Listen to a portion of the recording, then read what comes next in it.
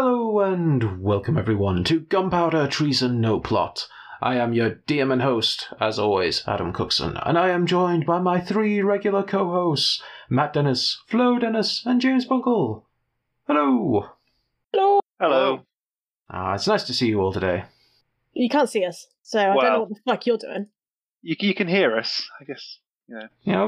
We take a seat around this virtual table, we play some games, have some fun, deal with technical issues for half an hour before recording. Bitch about Star Trek. Yeah. Yep. Well, we had to do something while we were waiting, so yeah, why not realise just how much Worf loses and everything, and just how much of an insult Geordie LaForge is. Yeah. It's depressing reality of revisiting Star Trek. Star Trek Next Generation in 2020. How has it aged? But there's still some good episodes. Still an enjoyable show, but God, the characterizations when you look back, Jesus. Some of them, anyway. Yeah. Still love Will Riker. Yeah. Once he grows the beard. Once he grows the beard. Yeah. The beard is key. Definitely. Yeah. But anyway, speaking of characters, they will be reprising their roles as Tommy, our gunslinger rogue, Sophia, our fighter cleric, and Rogar MacLeod, our paladin sorcerer. And, guys, it's episode 99. Woo! 99! 99! Yeah.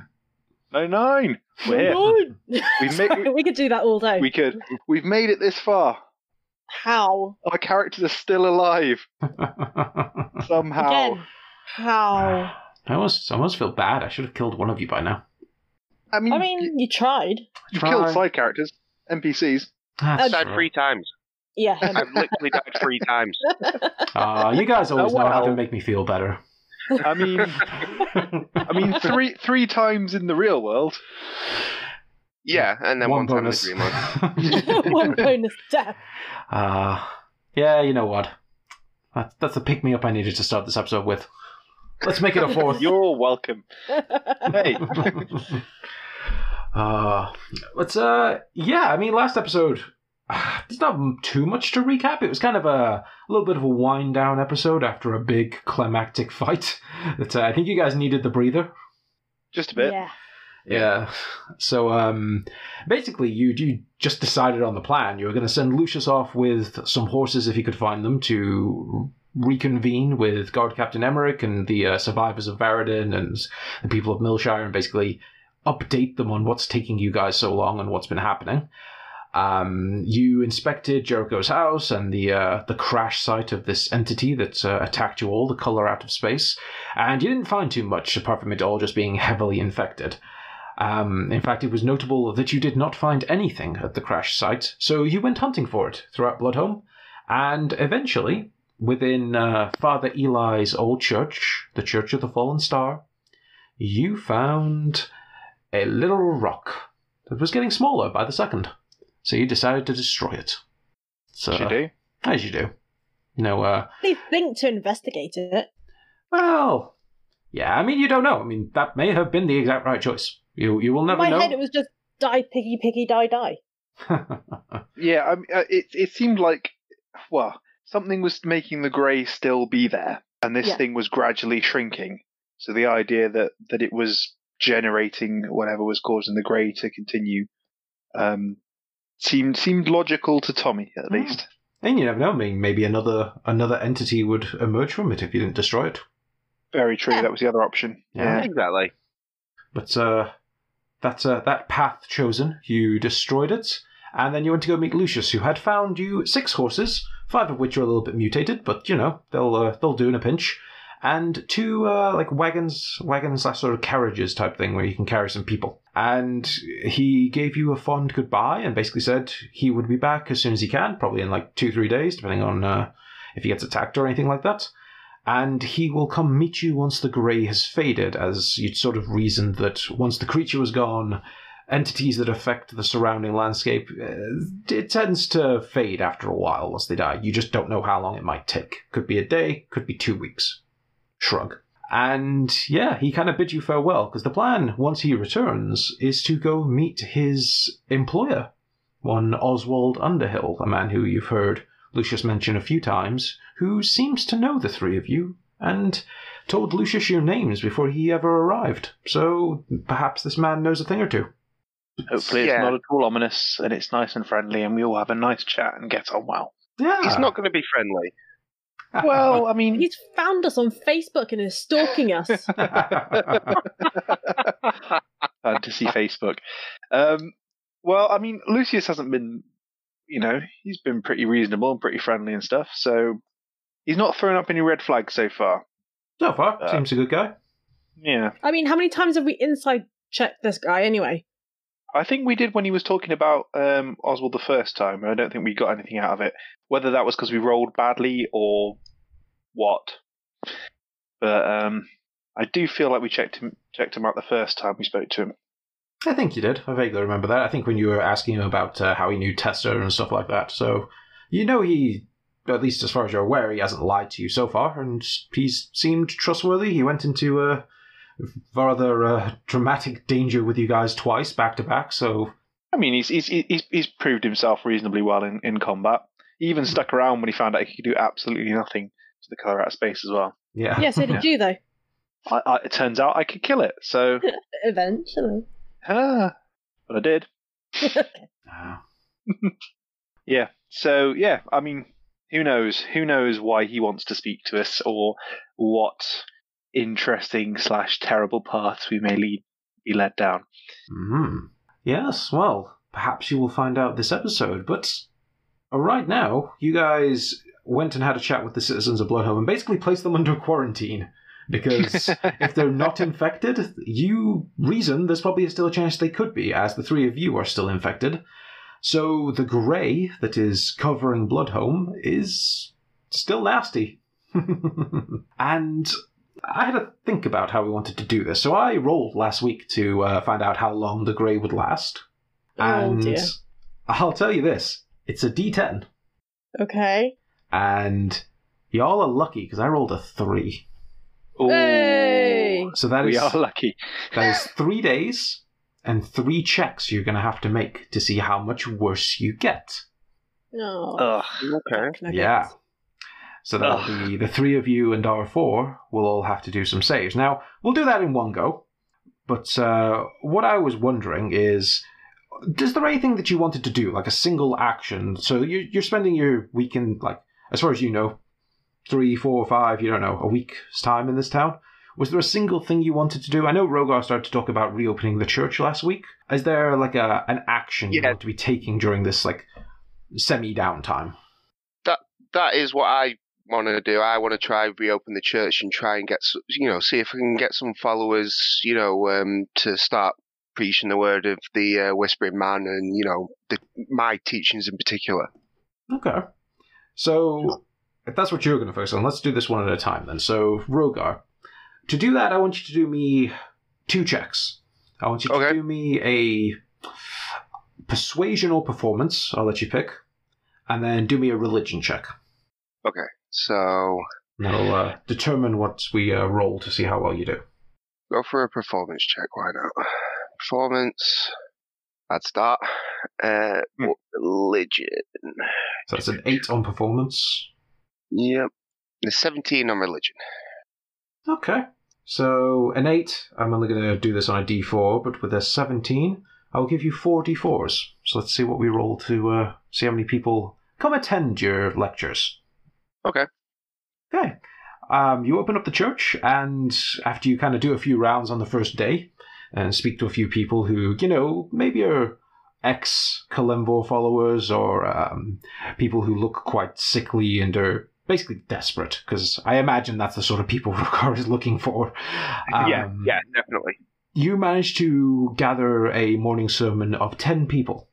They come and they listen to what you have to say. I mean, is there anything particular you want to role play out as you kind of do these sermons over the next few days? What do you want to tell these people? So I think it's important to tell, not use the actual name Nyarlathotep, but I want to let them know of the Whispering Man and of what he has shown me, and I want to talk about the prophet known as Varys, and how he was a hero and how his actions saved, along with my own, saved the world that we are currently in, and how we defeated the evil Dr. Nick, and and I don't want to sound like a fairy tale, but almost like it is a fairy tale. You kind of try to invent your own version of the Iliad or something. Yes, yeah, exactly. I think because of the way, because of what happened to Varys and all the things that happened to him, and then how, he came out on the other side, and because he had belief in the Whispering Man, because he trusted me, how that has then paid off for him.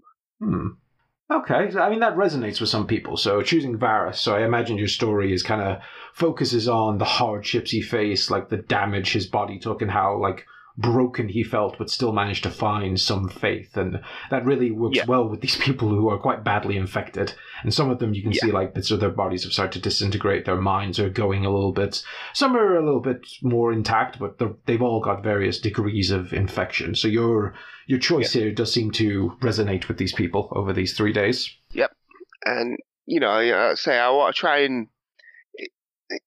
The idea is to try and, not G them up is the wrong word, but try and get through to them that if they show the same kind of faith that Varys did, they will come out on the other side and they will be okay. And what they have to do is they have to place their trust and their faith in not only myself but the Whispering Man, and and maybe even Varys as a martyr almost. Yeah, that does resonate with them. Okay, so you start sowing those seeds within Bloodhome. Yep. Let's do Tommy next. What's Tommy doing for these 3 days? Well, my first thought was to try and subvert what Rogar's doing. But help me. So whilst Rogar's effectively retelling the story of Job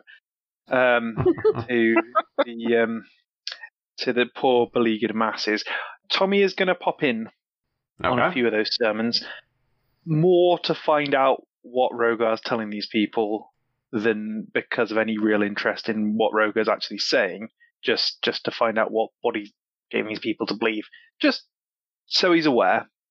But the main thing that Tommy's worried about, and the main thing that's causing him anguish, is he's running low on ammunition. Like really low.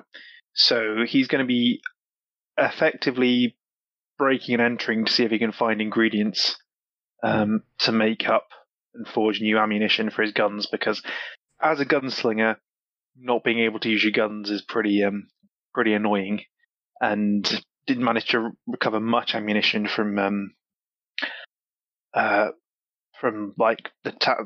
before we left. So I had what I had on me, of which I've spent most of it now. Okay. So, well, for you, Tommy's main thing is guns. Guns. Guns. Okay. Well, for you, roll me an investigation. See what you find as you're going around the town. 10. 10? Okay. So you spend the 3 days kind of going around, and the first couple of days, you're shit out of luck. You speak to tons of the townsfolk, and you just get nowhere. But eventually, one person kind of points you in the direction of a house and says, that old fella, he always has strange items. Maybe you go ask him? Cool, yeah. Thanks, mate. All right. And you head over there and knock on this rather rickety-looking door in this very run-down house that's still covered in grey as well.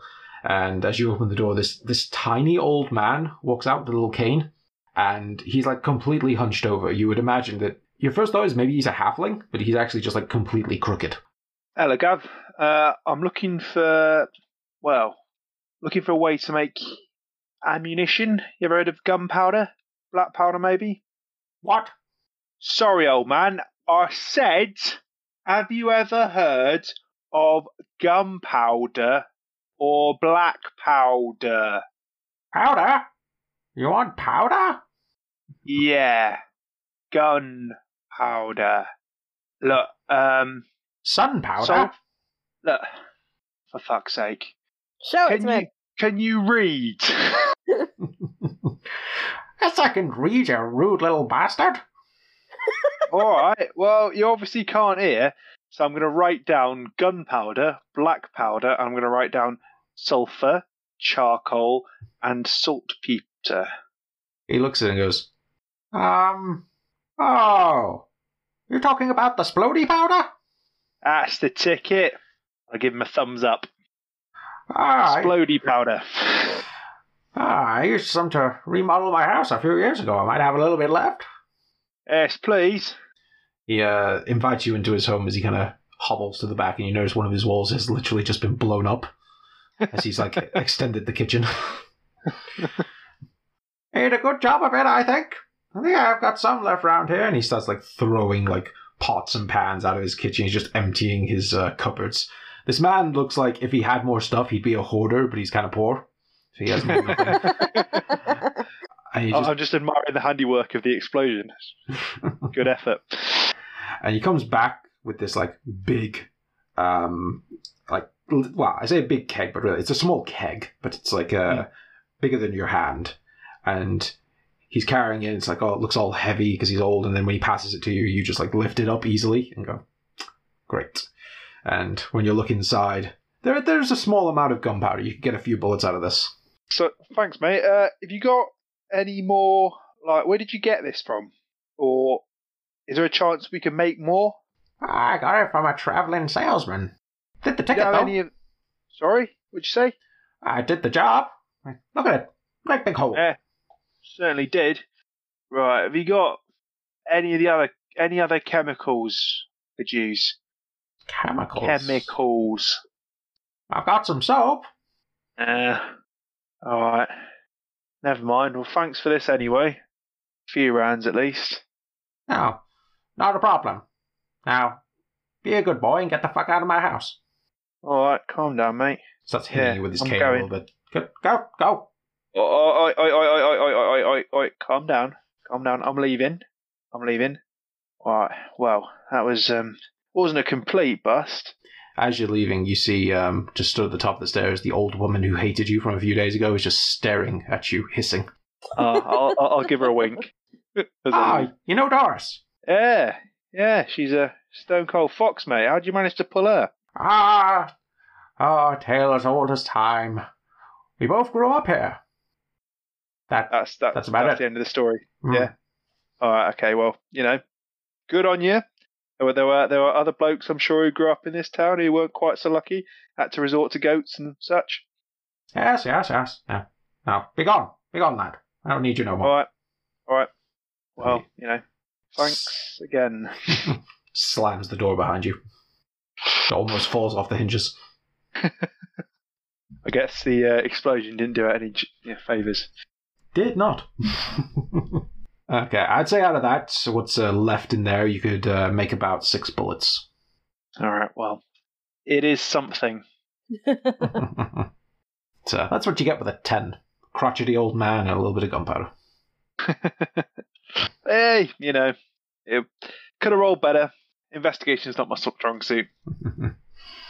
You're just like, as you're having this conversation, the trader is rolling through the town with these massive kegs of gunpowder. Won't anyone buy my black powder? That would be Tommy's luck. Yeah. Okay, so that's your 3 days, giving the evil eye to Rogar and finding some new bullets. What about you, Sophia? What are you up to for these 3 days? Right, so seeing Rogar going back into his old church, his new church, I was thinking about looking at the old church, like the Temple of Kellenvor, and seeing if there's anybody that wants to hold memorials or burials or something for the people that died. Like friends and family, gather them together, gather the community towards me. Okay. Away from Rogar. Seriously, everybody's just gone, don't like what Rogar decided to do, I'm going to fuck with him. I mean, how is that different from every other episode? as soon as religion gets involved, it's going to be bad. It's like politics in America. It's just simple option of save yourself, or let's just fuck with Rogar. I mean, you are trying to basically you're trying to bring people towards your religion, which Sophia fundamentally hates, and Tommy fundamentally hates religion. To be fair, I'm surprised you didn't have to make a check to see if my religion actually spoke to you as you were watching. and Sophia has got the wisdom of a fish. Hey, it's only affecting my insight and perception, okay? not intelligence. So fuck you. Hey, Well, I will say this. she's a very wise fish. A very wise fish. Some of your sermons do get a little bit ranty, and you lose the plot a bit with your damaged wisdom. But no, I think that's a good idea. I think that would resonate well with the people, because a lot of people have died. So I'd say do me similar checks that Rogar did, so a persuasion or performance and a religion. But I would say you can do the persuasion/performance check with advantage. Fuck you, Rogar. That's bullshit. Persuasion. Yes, persuasion. Come on. Wait, Chris is it? Nice. Natural 20, 23. Unbelievable. You can't crit a skill check. You can't crit a skill check. But a 23 is good. In fairness to her, that the people that have survived are the ones that didn't follow. Yes. Exactly. Rogar is preying on the desperate. She is preying on those who have lost someone, so. Religion wars. Yeah. And that is what Kalimvor represents. So this is doing her holy work, holy duties. Exactly. And roll me a religion. Okay. This one without advantage, just straight up. 20. 20. Okay, let's see what you get. You get 30 people attending over the 3 days. Suck on that, Rogar. Whatever, next chance I get, I'm stabbing you. Hey, you already threw a rock in my face. To be fair, I nearly stabbed you when you were on 3 hit points, and I thought, ooh, I'll probably get killed. Yeah, so this does resonate quite well with the town. They really do appreciate the fact that you're putting on these sermons, especially in the Temple of Kalimvor. And when they all kind of see that you are a cleric of Kalimvor, it kind of makes them quite happy. It's like a return to the days before all this madness, and you preside over a number of like small funerals, because obviously a lot of people have passed and they don't really have remains to bury, so it's more like saying a few words and thanking the families and consoling, that sort of stuff. I don't know if there's anything specific you want to say to the people as they pass through the temple, or you have to leave it as that. It's up to you. No, nothing specific. I'm not, I'm trying to remember people and console them instead of turning them to the dark side. I'll say it's difficult for you, obviously, with your wisdom being impacted, but you do feel that you've done quite a good deed here. And I'll say this, on the dawn of the 3rd day, as you sort of spend your time tirelessly helping these ex-followers of Kalimvor. As we look to the west. As she looked to the west. Well, first you look down, and you notice that your amulet has repaired itself. Ah, give me back my wisdom. No. Thought I'd give it a go. Yay, amulet! You only get one. But first, before anything else happens, we need to make some rolls. So, let's do this one at a time. Let's do it in the same order again. So, Rogar, let's do you first. Roll me a wisdom saving throw. We'll do these one at a time. Natural 20. First day, your will holds strong, you feel good. Grey ain't doing nothing to you. You still don't really want to leave, but it's not addled your mind in any other way. Okay. Day number 2, roll me again. 14. 14, still all good. And third and final day. Natural 20. 2 natural 20s. Wow. What natural 20s today? Not liking this. There's too many 20s for you lot. Yeah, that's a lot. don't worry, guys. It's my turn next. Hey, at least you've got some wisdom. Yeah, true. I'm actually not too bad on the wisdom front. Yeah. I need it for gunslinging. Is that episode 99 magic? Yeah. Go on then, Tommy. As Rogar survives his 3 days, and he does not get any worse. In fact, maybe his preaching of the faith is strengthening his resolve, but he gets through all 3 days just fine. 22 from me, first up. First up for Tommy, 22. Again, I mean, you still feel that pull to stay here, and walking through like the streets where all the grey is as you're kind of wandering around, going from house to house, feels good. And there are times where your thoughts slip and you're like, I never want to leave this place. And it's like you're actively trying to fight against it, but so far your will is holding, and the spread of the grey hasn't got much worse. It's on your clothes, it's on your weapons, but your body isn't starting to like crack and fissure like Sophia's is. So day number 2. I mean, I've got to be honest that the thought of a gunpowder merchant coming through town every so often, has definitely sold the place to me. Day number 2, a 6. 6. It was bound to happen. Bound to happen. So day number 2, unfortunately, as you're kind of feeling, this isn't too bad, then the night is just awful. You're scratching, your skin is cracking, and you feel your mind start to just, like, completely just, like, lose grip on things. Like, it's like you're dreaming and you're in a bit of a haze, and things are irritating you more than they should be, and it's difficult to sleep, and, well, that night, you lose 1 wisdom. Join me. That's not good. It's not good. And what does that bring you down to? 15. 15, that's not too bad for you. Knocks no, off it's your not, plus. But it knocks off my plus, which is annoying, because, as I say, I rely on wisdom for gunslinging. You do. And that means less options.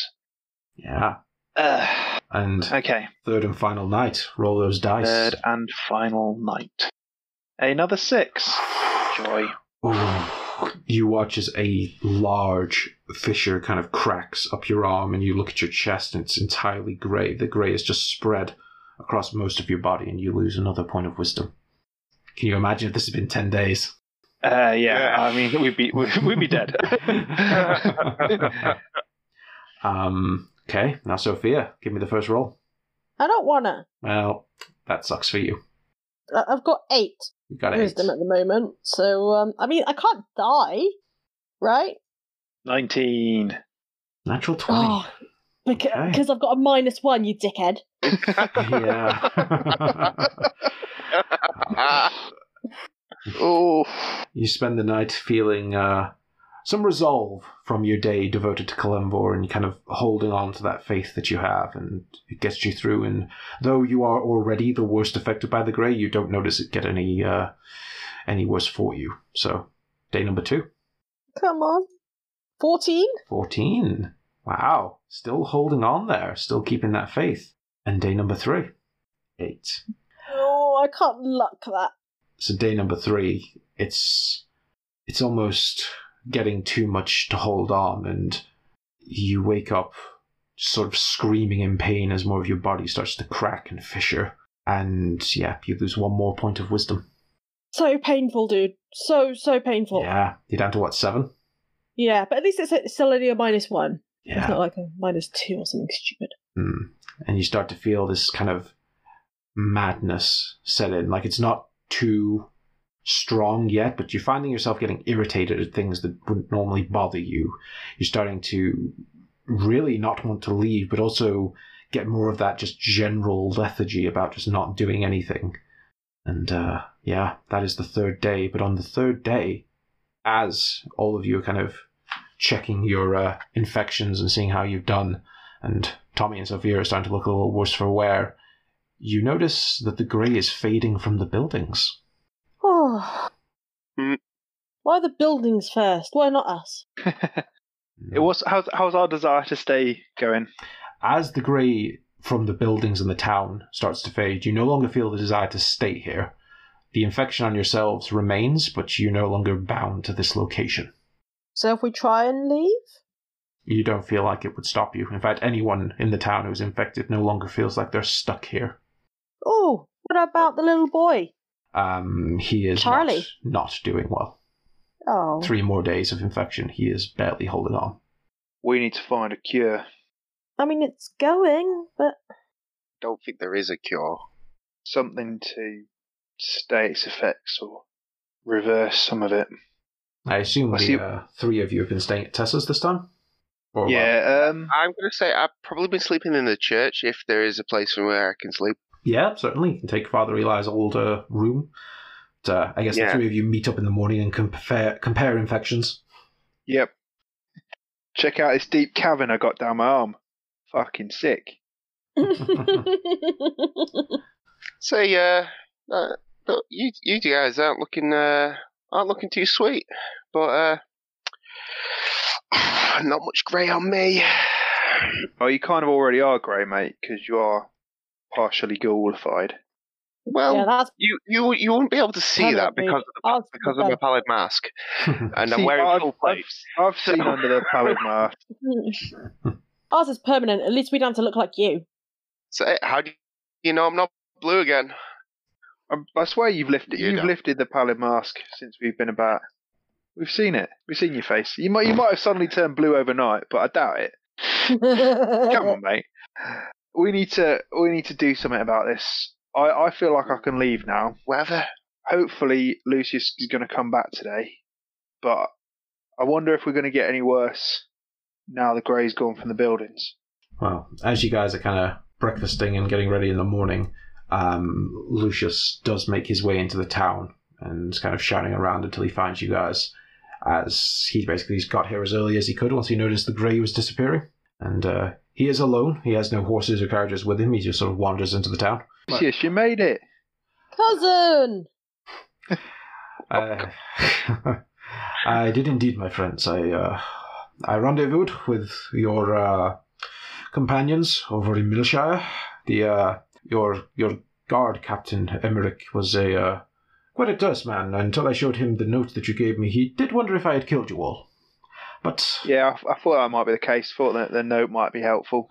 Yes. Well, once I showed him that, he put away his sword, and we were able to actually converse a little bit. I told him of your dire situation. He gave his apologies for sending you here, apparently. Seemed to feel quite bad about the whole thing. Well, I guess it wasn't his fault. He didn't know how badly it had turned. No, I did tell him that, but yeah. He'd been locked up in a dungeon for months before we rescued him. So, fair enough, really, on his part. Yes. But your survivors were glad for the carriages and the horses. I told them to stay in Millshire for now and just keep defending the village. I assumed that was for the best. Yeah, I think so. Point him, then come in here. Yes. Well, especially not if we're going to go and visit your lord and master. Indeed. I said that I would find you, take you on one quick detour, and then you would return to Millshire to lead them onwards. I did say I wasn't entirely certain how long it would be, so I told them to prepare as many rations and do some local wildlife hunting to help stock the town up and so on. It might be a while, but thankfully it seems to have only taken 3 days for this effect to fade. I take it the three of you feel okay to leave? Well, feel okay to leave. Don't actually feel okay, though. Have you seen? Look at this fucking great crack. Are you showing him your ass, or? No, I'm showing the big. No, I'm showing him the big cut, groove in my arm where my skin is literally cracked. And Sophia now actually has a crack that goes across her cheek all the way up to her eye. She's not looking in a good state. And Rogar is sat there and is like, I'm going to be honest, mate, do I look fresh as a daisy or what? Yes, it seems you are not faring too badly yet. I can see how some people have managed to last longer than others. Seems to be, a very peculiar infection. Travels at different rates for different people. It's a matter of faith, my friend. A matter of turning up later than the rest of us. Yeah.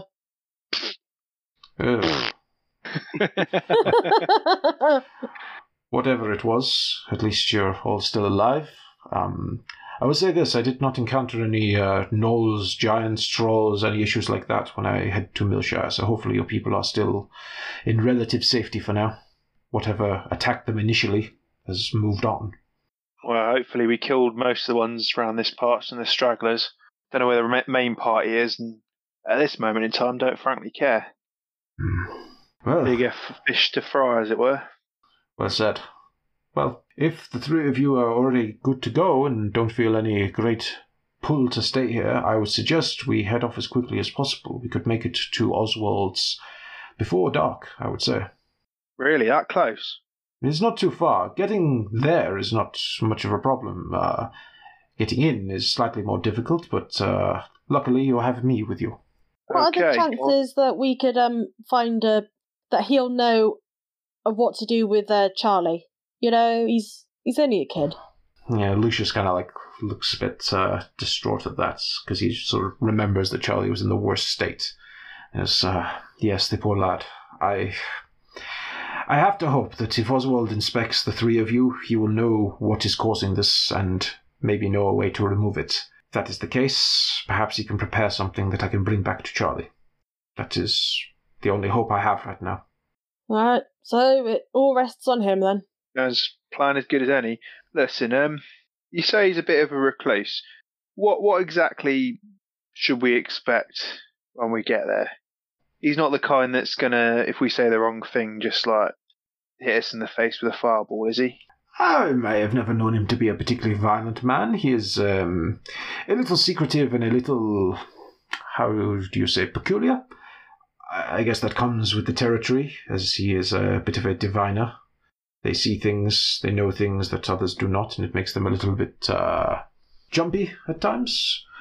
Frankly, I'm not entirely certain why he does not leave his tower, but I have heard it is common occurrence for wizards. They, when they get a little bit older, they like to stay in their towers and never leave, so not certain why Oswald has chosen to do this, but I guess it's not incredibly out of the ordinary. I've heard those things about wizards as well. I mean, I will say, it's a little odd that he never leaves. Like, I have never seen him outside the tower, and no matter the job, whether it is menial or difficult, he will send myself. So he is steadfast in not going anywhere. He is probably the most knowledgeable man I have ever met, so if anybody can help you, it is him. He's got to be worth a shot, hasn't he, at this point? Can't see anyone else jumping forward to give us a hand. Quite. Yeah. Right, well, lead on then, mate. Unless anyone else has got anything they want to do before they leave. I know you both were doing some god bothering with the locals, so if you want to go say goodbye to your congregations or something. I was giving them peace. I'm go on. I was just going to say that I frankly, yeah, whatever. Just if you want to go and talk to them before we go, that's what I was just saying. I don't hold any truck with it, but you know that. As I say, was there anybody who seemed to take to my sermons more than anyone else? Was there anybody who stood out to me, maybe even looked a bit healthier than the rest, per se? Yeah, I'd say you could pick out someone who was maybe a little bit more sitting at the front row, hanging off your every word. Okay. So before I leave, this might be a bad idea, but this is almost certainly a bad idea. Whatever. Yeah. Before I leave, I want to let him look at the King in Yellow. Okay, so as you head off to the Church of the Fallen Star, you see I shouldn't have suggested anything.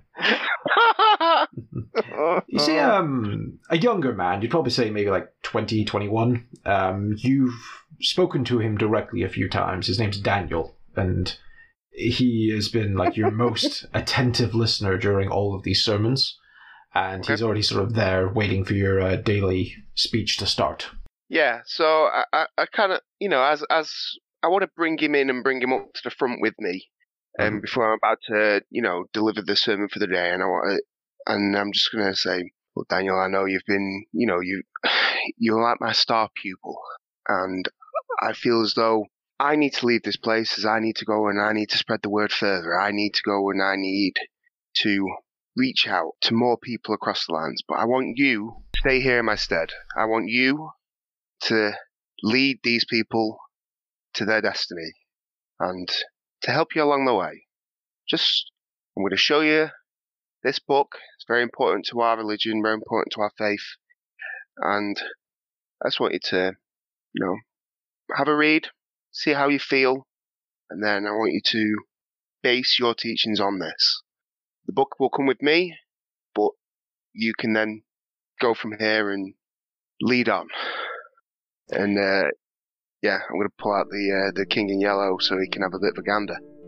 He kind of looks a little bit taken aback. I mean, he's he looks like he's just kind of your typical, almost street urchin-y kind of look.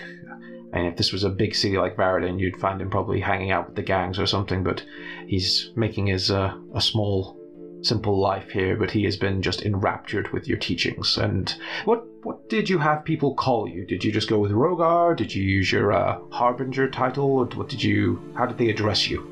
The way I always imagined it is people address me as, I want to say people address me as Shogun.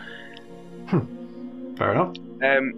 but as I'm saying, as I'm speaking to Daniel, I want him to know that I'm giving him because I'm giving him this responsibility, I'm giving him the privilege to call me by my first name, by Rogar. Okay. Infuse that trust a little bit more. He kind of nods at you as you put the book out in front of him and goes, "Oh, thank you, Shoga. I mean, Rogar. Thank you. I will do my best. Let me just take a look at this quickly, and then I won't hold you up any longer." And he opens The King in Yellow. He's illiterate. Can't read a damn word of it. It's just letters. Thought you said this was a picture book. Damn it, Rogar, this doesn't work. So he looks through page after page, and you watch as his eyes, he doesn't even blink. His eyes just glow bloodshot as he's just going through page after page after page, gets to the end and almost opens it up and has a quick look through again, and it takes him 4 or 5 run-throughs before you start shutting the book, because you don't know if he's ever going to stop unless you intervene. And then as you kind of pull it away, he has this kind of manic look in his eyes as he sort of puts both hands on the altar just where the book used to be, and he sort of keeps nodding and goes, I see, I understand. Yes, Rogar, I will speak to the people. I will make them. They will understand. I know, my boy. I know they will. And I have faith. May the Black Star shine upon you, Rogar. I will do my part. Awesome. And I'll proffer a hand and leave the flock in his capable hands. You say your goodbyes as the rest of them are starting to come in for the morning sermon, and Daniel leads the show for today. Everyone else ready to set off? So you know how we pass through towns and places and on our travels as adventurers, and I'm sure there's the whole Temple of Yig-Town and stuff, and I'm sure that they'll still remember the guy who slithered like a snake and all that kind of thing as we go along. And I just love the fact that we're going to leave this place potentially and never return. But even if we do, the idea that we came here, we formed 2 religions which are mortally opposed to one another, and we're just going to leave. We're carry on, guys. There is clearly going to be a religious war here between the 20 surviving people. Hey, there was at least 40. Okay, fine. The 40 surviving people. And I feel like this may be the worst thing we've done in some ways. I don't know what you're talking about. Because we murdered everyone, fair enough, who was evil in this town, and then have started, divided the survivors into 2 camps who are going to hate each other. You have kind of left a power vacuum. Exactly. Hey ho, Okay. Let's the first thing we need as a society is division. So, is that it then? You guys are heading off with Lucius? Yeah, I think so. Unless Sophia wants to say goodbye to her flock and bestow her power onto an individual and tell him to lead against... Really not. I'm just thinking, is Charlie better with us? But I'm thinking, if he's that close, we're going to be there before night. We could always just run back and heal people. I mean, that's entirely up to you. I mean, you can ask if you can take him with you if you want, but I'd leave that in your judgment. I'm not sure if we should bring... I'll approach Lucius and be like... He can't leave, can he? No, unless he can now, because we can. You would assume with the Grey being gone, anyone who was bound here can leave now. But Charlie is not in a good state. He's basically, almost comatose. I mean, we'd have to carry him. Yeah. Yeah, but I was just thinking of... maybe ask Lucius if this would be a child-friendly trip. Whether or not we should talk to Tessa and Harold to see if they think that Charlie would be up for it. If there's even a chance that he could be healed just like that, or would they rather we just left and tried to come back? Lucius will kind of shake his head a little bit and goes, I must admit, I'm not sure. We will be travelling back through the woods to reach my master's tower, but it was you yourselves who told me that there are roaming bands of gnolls and other horrible things out there. I mean, I cannot guarantee his safety. My plan was that we make absolute haste and find out what's going on, but it's up to you guys if you wish to speak to Tessa and try to convince her to bring Charlie. Or let you take Charlie. I'm going to say to Tessa that it's an option. I don't want to say, no, you can't, there's nothing that we can do for him. It's up to her if she wants to take the risk. Yeah, I mean, I'll say this. Like, if you propose it to her, her natural reaction will be to say no. But if you wish to make a persuasion, you can try to convince her. That's up to you if you want to, like, push it. So, like, initially, she'll, like, kind of shake her head and be like, no, I don't know how dangerous it is out there right now, but if Lucius, and she kind of looks over to her old friend, like, if you can bring something here, I'd prefer that. But do you wish to make a persuasion and try to convince her to give you Charlie, or what's your thoughts? I'm not going to come if they're not going to come. I'm not going to persuade them if they're not going to come willingly, you know. Okay. I mean, yeah. I'm good, but I'm also... I don't want their lives in my hands. Exactly. I think if you're gonna weigh it up, there is still danger out in the woods. Yeah. And the thought of him either being killed on the way there, or worse, getting healed and then being killed on the way back. Yeah. Seems like it's a good idea, but I think if she'd been up for it, then then we probably would have done it. But I think if she's not up for it, then let's not push it. You don't want it to be on you.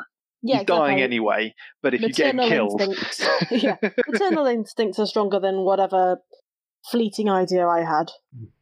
Well, it's hard to tell at the moment whether it would have been the best idea or not. I mean, her natural reaction is just to keep him here, but we shall find out how dangerous it is as you guys decide to follow Lucius, and he is going to try to set a pace. He's not doing this stealthily. He wants to get you guys there as soon as possible because Sophia looks in a terrible state. Tommy doesn't look too good either. I mean, Rogar's looking okay so far, but he is still infected, so who knows how long this will go on for if it's untreated. Perhaps it will just kill you all eventually.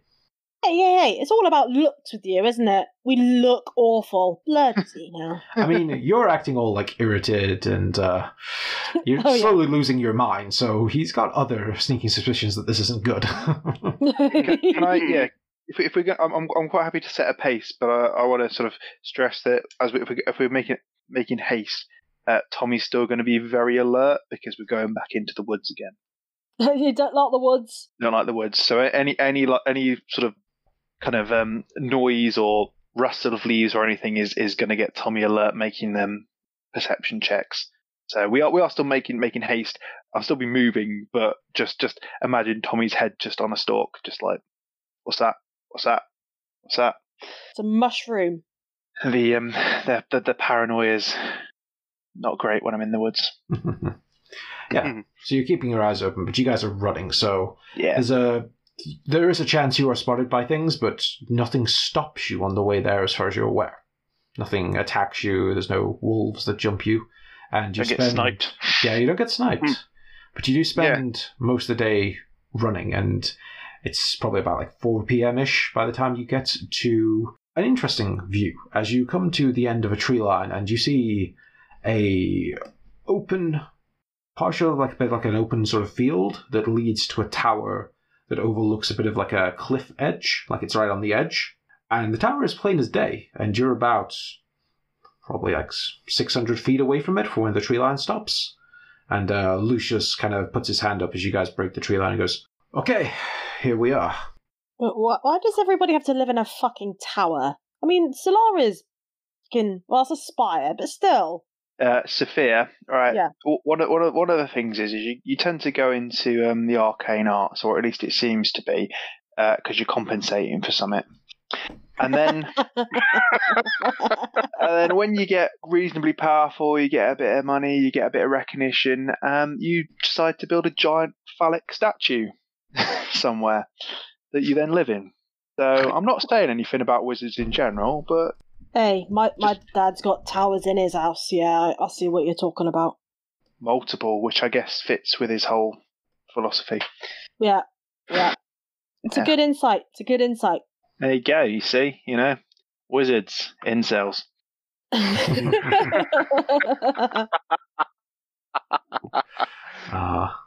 going to show you a picture of the tower. You guys never heard if you make it to 30, you become a wizard? That is how most of them are made. I don't know if you guys can all see the picture I just showed. Oh, yeah, I can. Yep. Yes. That's a pretty epic-looking tower. One of those weird ones that kind of starts in one place and weaves its way up at different angles. Yeah, you see this thing, and it's kind of like there is an air of magic about it as you look at this like tall, sort of coppery bronze-looking tower that's definitely draws the eye. If it feels like the council would not have allowed that to go up. Yes. And health and safety would have a field day, because some of those columns are definitely not load-bearing, yet it still seems to be standing pretty well. Yeah. And you guys are, say, about like 500-600 feet away from this thing, and it looks huge from there, so it's pretty impressive that this guy seemingly just owns this place, or built it, or took it over from someone else. You don't know with wizards. They're a peculiar sort. But Lucius kind of stops you and goes, right, so this is where things get a little bit fun. Rogar, do me a favor. Walk towards the tower. Yeah, okay. Can I make like a perception check before I do that? Go for it. That's just... is it... Well, I'm going to make it based on sight, so... Yeah. It's 15. 15. Looks like a nice open plain with a little bit of a lake behind the tower. Nice little cliff face. Looks nice. Go for it. Yeah, go on then. I'll walk towards the tower. So you guys watch as Rogar takes a couple of steps, and then suddenly you hear him go, ow, as he walks into a tree behind you. Like you blink and he's not there anymore, and he's just walked face first into a tree. Awesome. So I'm going to look at Lucius and be, a little bit pissed off. Not that you can see under the mask, but I'm just going to be a bit like, so pointing that was, you're just being a dick, or what? Well, I find practical demonstration is normally the quickest way to show these things off. Basically, if you don't know the trick to this, you're never getting near that tower. As I say, Oswald is a man who likes his privacy and likes not to leave, so getting in and out is not simple. Okay. Now, there are two ways to get in. One, is one of you by any chance an exceptionally powerful wizard who can dispel all these enchantments?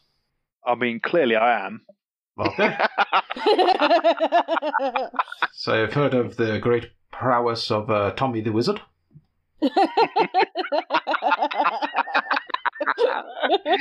Well, all I can say is I definitely got a magic missile. Oh, God. Right, well, no, obviously not. Jokes aside, yeah, we're not getting in that way, are we? No, which means you need to know the trick. So, what I want all of you to do is I want you to look at the tower and basically get a really good picture of it in your head for about 10-15 seconds. Really, study the details, study the door, get exactly the sort of best view of it you can. This isn't a sex thing, is it? I don't know how you've been having sex. Maybe the clergy do it a little bit differently, but this is not how I normally do it, no. Okay, just check it. I mean, you were thinking stare at the big phallic symbol for a little while. Yeah. Yeah. I mean, I get that. I mean, it's a bit pointy, this one. I mean, I miss Solara. So Tommy stares intently at this tower. Yeah, it's a nice tower. I mean, it's nice to see architecture in the wilderness. Good solid buildings. Yep, so you get a really good look at it and goes, okay, now that you've got a good mental picture, close your eyes, and then what I want you to do is take 5 steps backwards, no more, no less. So he kind of waits for all of you to sort of close your eyes, and I take it you all follow his instructions? Yeah. Yep. Even though we feel really stupid. Yeah, you feel very stupid. Can I just insight check him just quickly? Go for it. As I listen to it, just because haven't done it for a little while.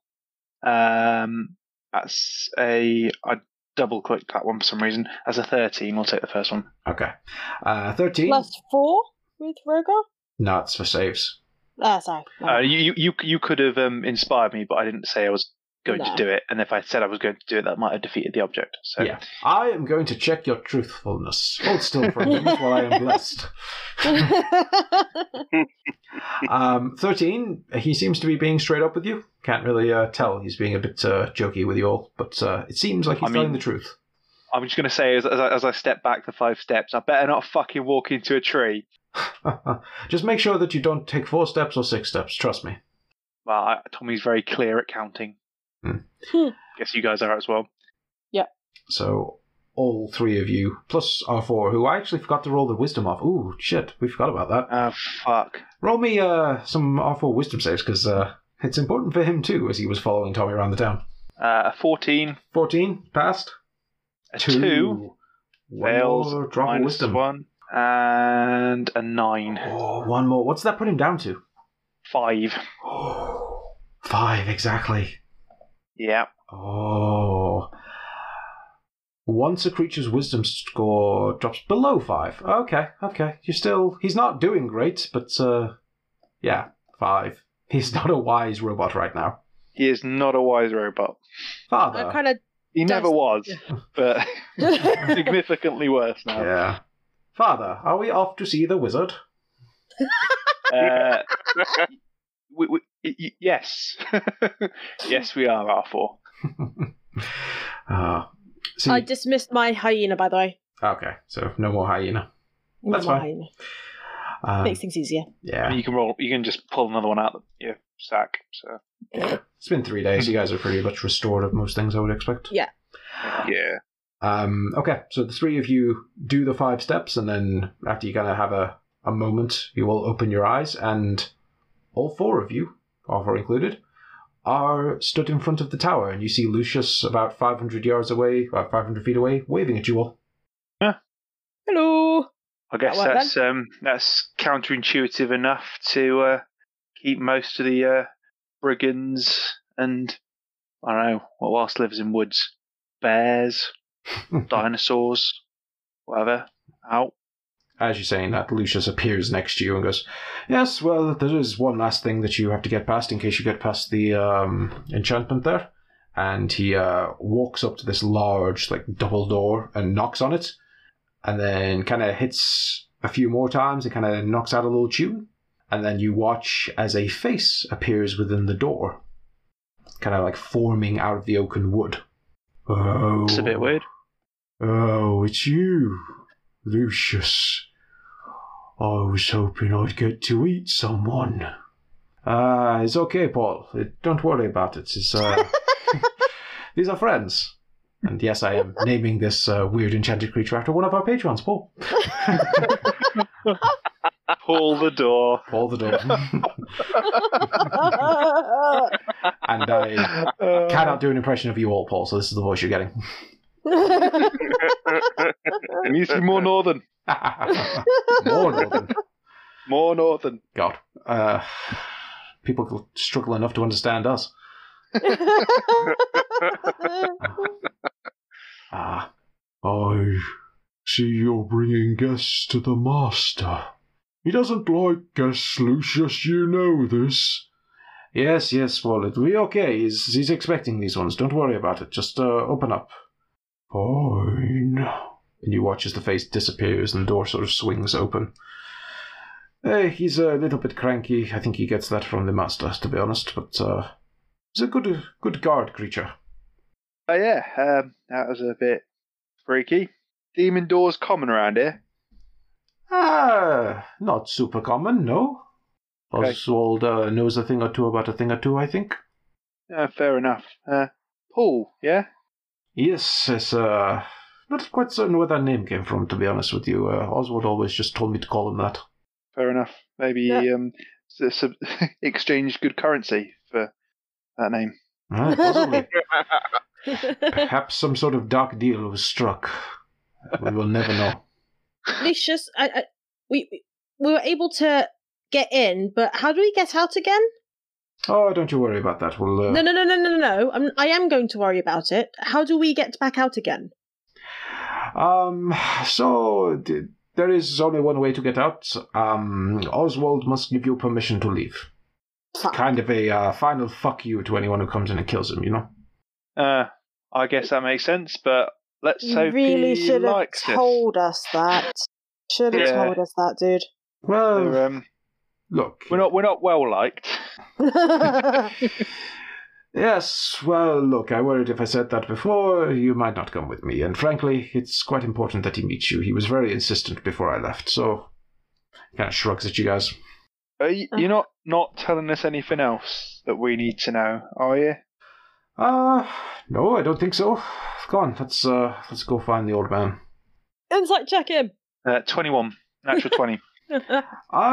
He's being like a little generally cagey, but doesn't seem like he's holding something key back from you. At least nothing he knows. Well, that was a waste of a nat 20. I know. That's what you get for getting so many nat 20s. But hey, I haven't got one yet today. That's my first one. Everything else has been like fucking 6s. Y'all are a collective of rollers. I don't treat you individually. Rogar's been stealing all my 20s. Yeah. Speak for yourself. Hey, I'm breaking up here, man. Right, I guess we're going to follow him then. I mean, we can't leave, so... I mean, I'm definitely going to be taking in my surroundings, though, as we make our way inside. You know what? As you're heading inside, how about all of you do me some perception checks and see if you see anything interesting? Cool. 24 from Tom.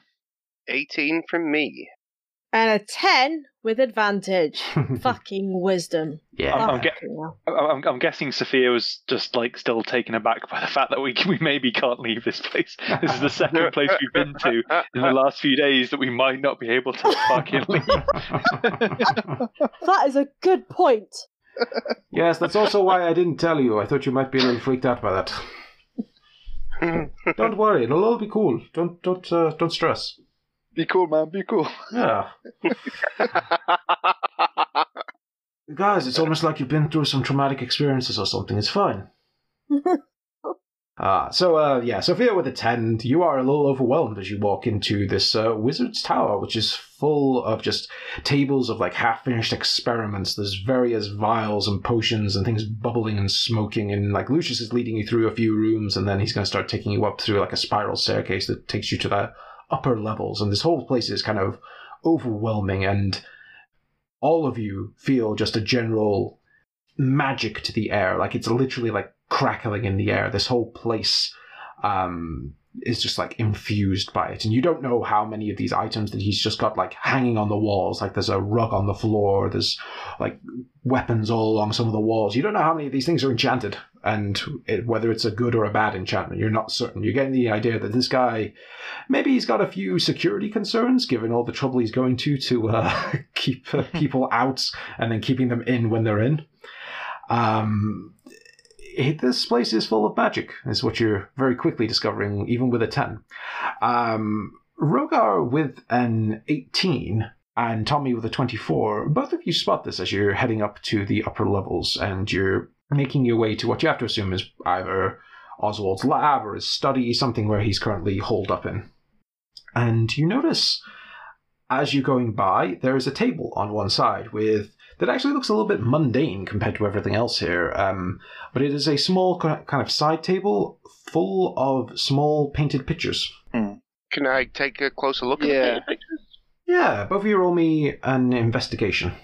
Oh my god, this is going to turn into the table incident again, isn't it? 22. 23! 22. I'll say this, so you learn two different things based on things you both already know. I'll do Tommy first. As you're kind of looking through all these pictures, you see one person shows up in all of them. It's a painting of a rather small halfling, who you'd say, given that you know Valman, halfling looks about middle age. You'd probably, for a halfling, you'd put maybe 210, 230 years old, so like top end of middle aged. Bit older than Valman, but not like ancient by halfling standards.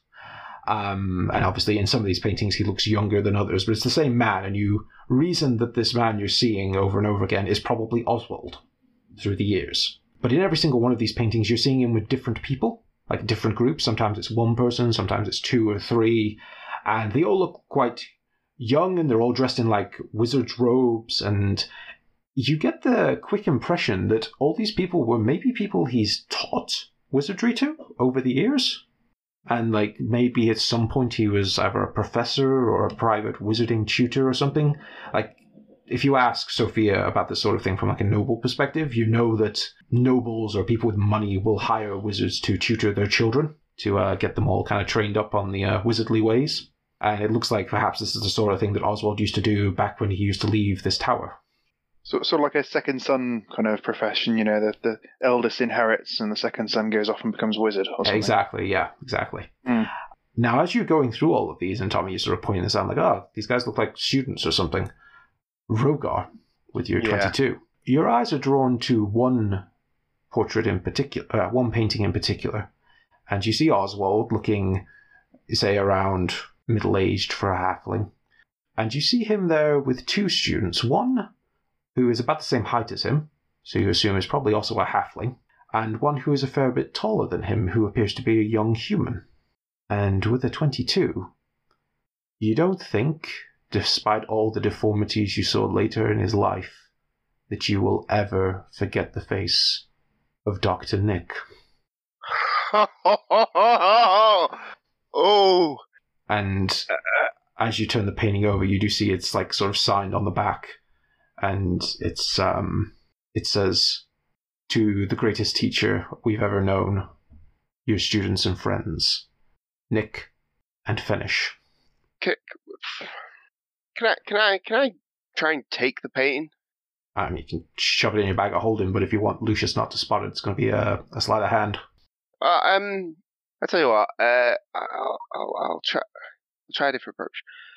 Yo, Lucius. You see this picture here, and I'm going to pick it up and hold it up to him. Mm-hmm. Any chance you know anything about this guy, or any chance I can ask Oswald about him? No, just think I know him.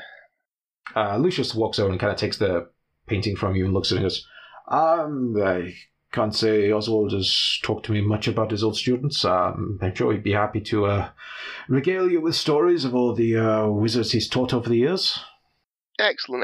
I'm just gonna take this with me, just so I can give him that reminder by showing him the picture. I'm sure you're okay with that.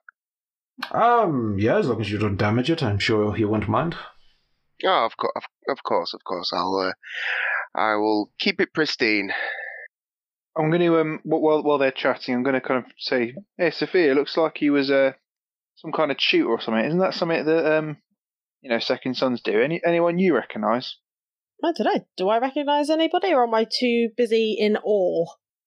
You can do an investigation, see if you recognise anyone. Come on. 11. 11, no one immediately jumps to mind, but what you do notice with an 11 is that some of these portraits are quite old, so they're probably not your generation of nobles, but maybe he taught the odd person who maybe was your father's age or your grandfather's age, given he's a halfling. He's been alive for a long time, so... You see a few facial features, you're like, maybe that's one of the noble houses, you're not certain.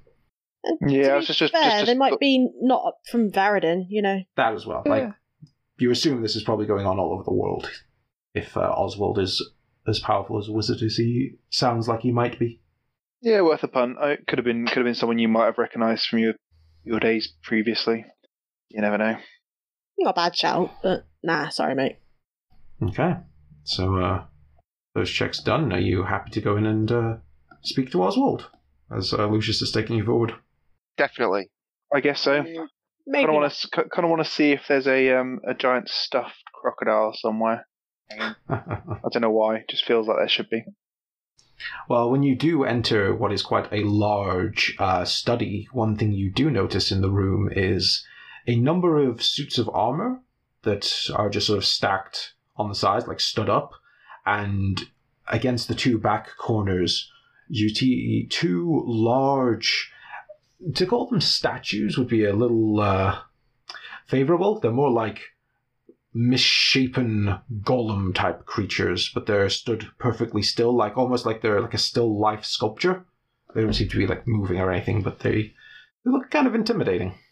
Seem to be. Part of me feels like they might move. Yeah. I'm gonna kind of nudge the others and just make them aware. And any other threats as we walk into the room, or potential or otherwise.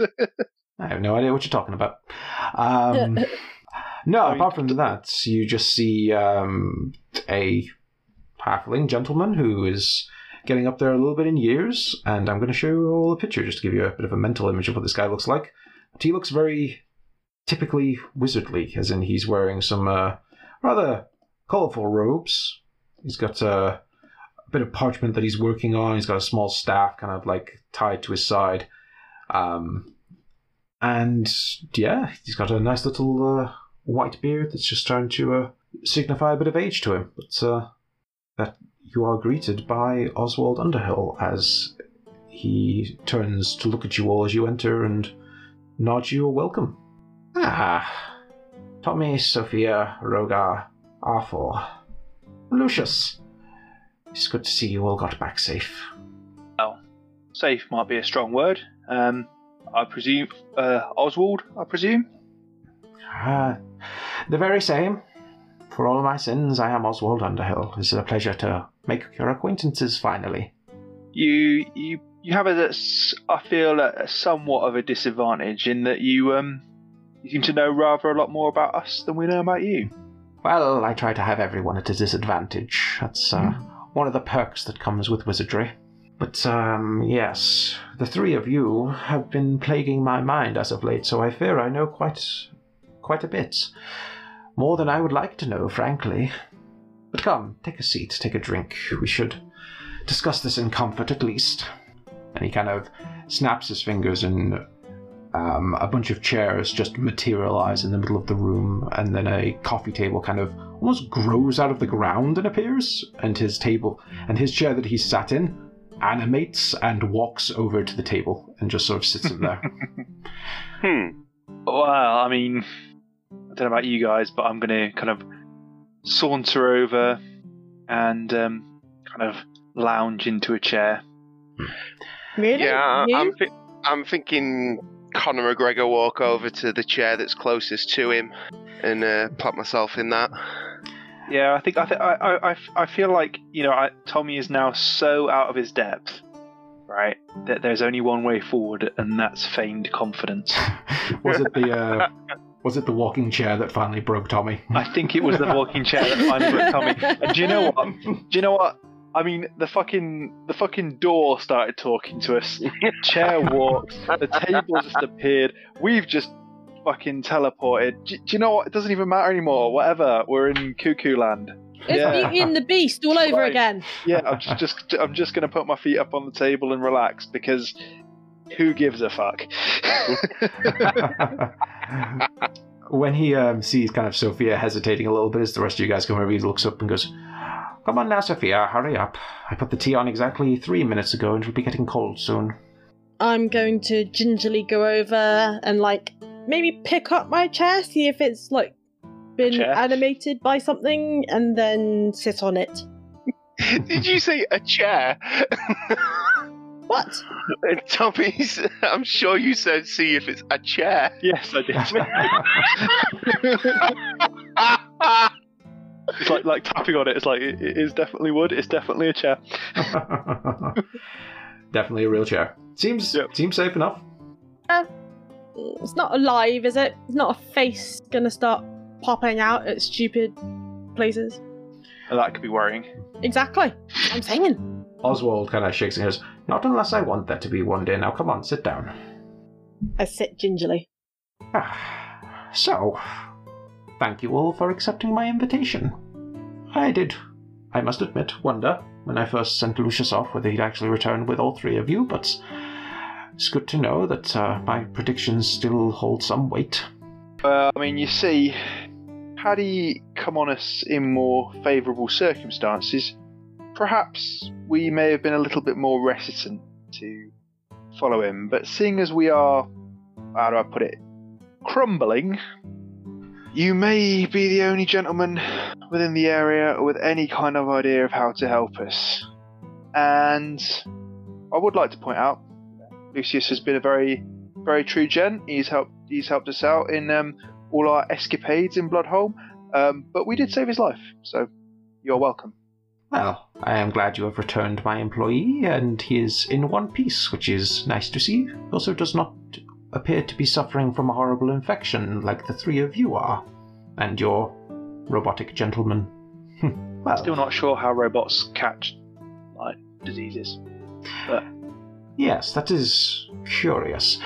Now, I have a few things to discuss with all of you, and I am not going to ignore the elephant in the room. I currently have you all at quite a disadvantage, in that I think what you're suffering from might get a lot worse before it gets better, and I don't want any of you to feel like I am attempting to coerce you with anything I may ask, so I will promise you this.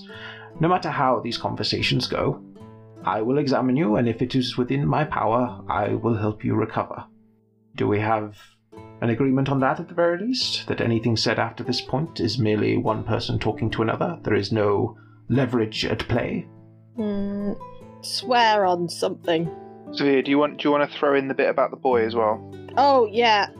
There's a boy called Charlie who is a really comfy pillow, but also dying. So if you're going to help us, we need you to hurry up about it, you know? He nods and goes, yes, I can imagine that the citizens of Bloodholm are probably all in quite dire straits about now. Agreed. I am happy to include them in our deal. If I can work out what is wrong with you, then perhaps I can send Lucius back there to resolve the matter. Maybe you would all like to go with him. I don't know. We will see where the conversations lead, I guess. So, I'm still confused about the whole not leaving kind of thing, but I suppose that'll come up later. Are you speaking as Rogar or as yourself? As Rogar, I think I'm saying that to him. I'm just like, you know, because he's just reiterating, you know, if he finds a cure, he'll send his friend essentially off to go and do something rather than, you know, doing it himself, which to me would be a more direct solution. Oh, don't worry. Well, I'll throw that in as well, just to make you feel comfortable, oh pallid one.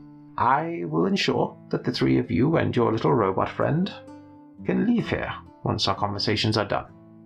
Do you feel more comfortable now? I suppose so. Excellent.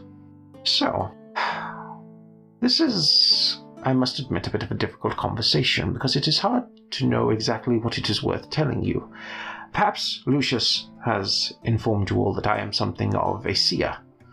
My specialities were always within the magical school of divination, and a few other schools that I picked up in my latter years. But my powers have always been to see things that others cannot, and to peer into the future.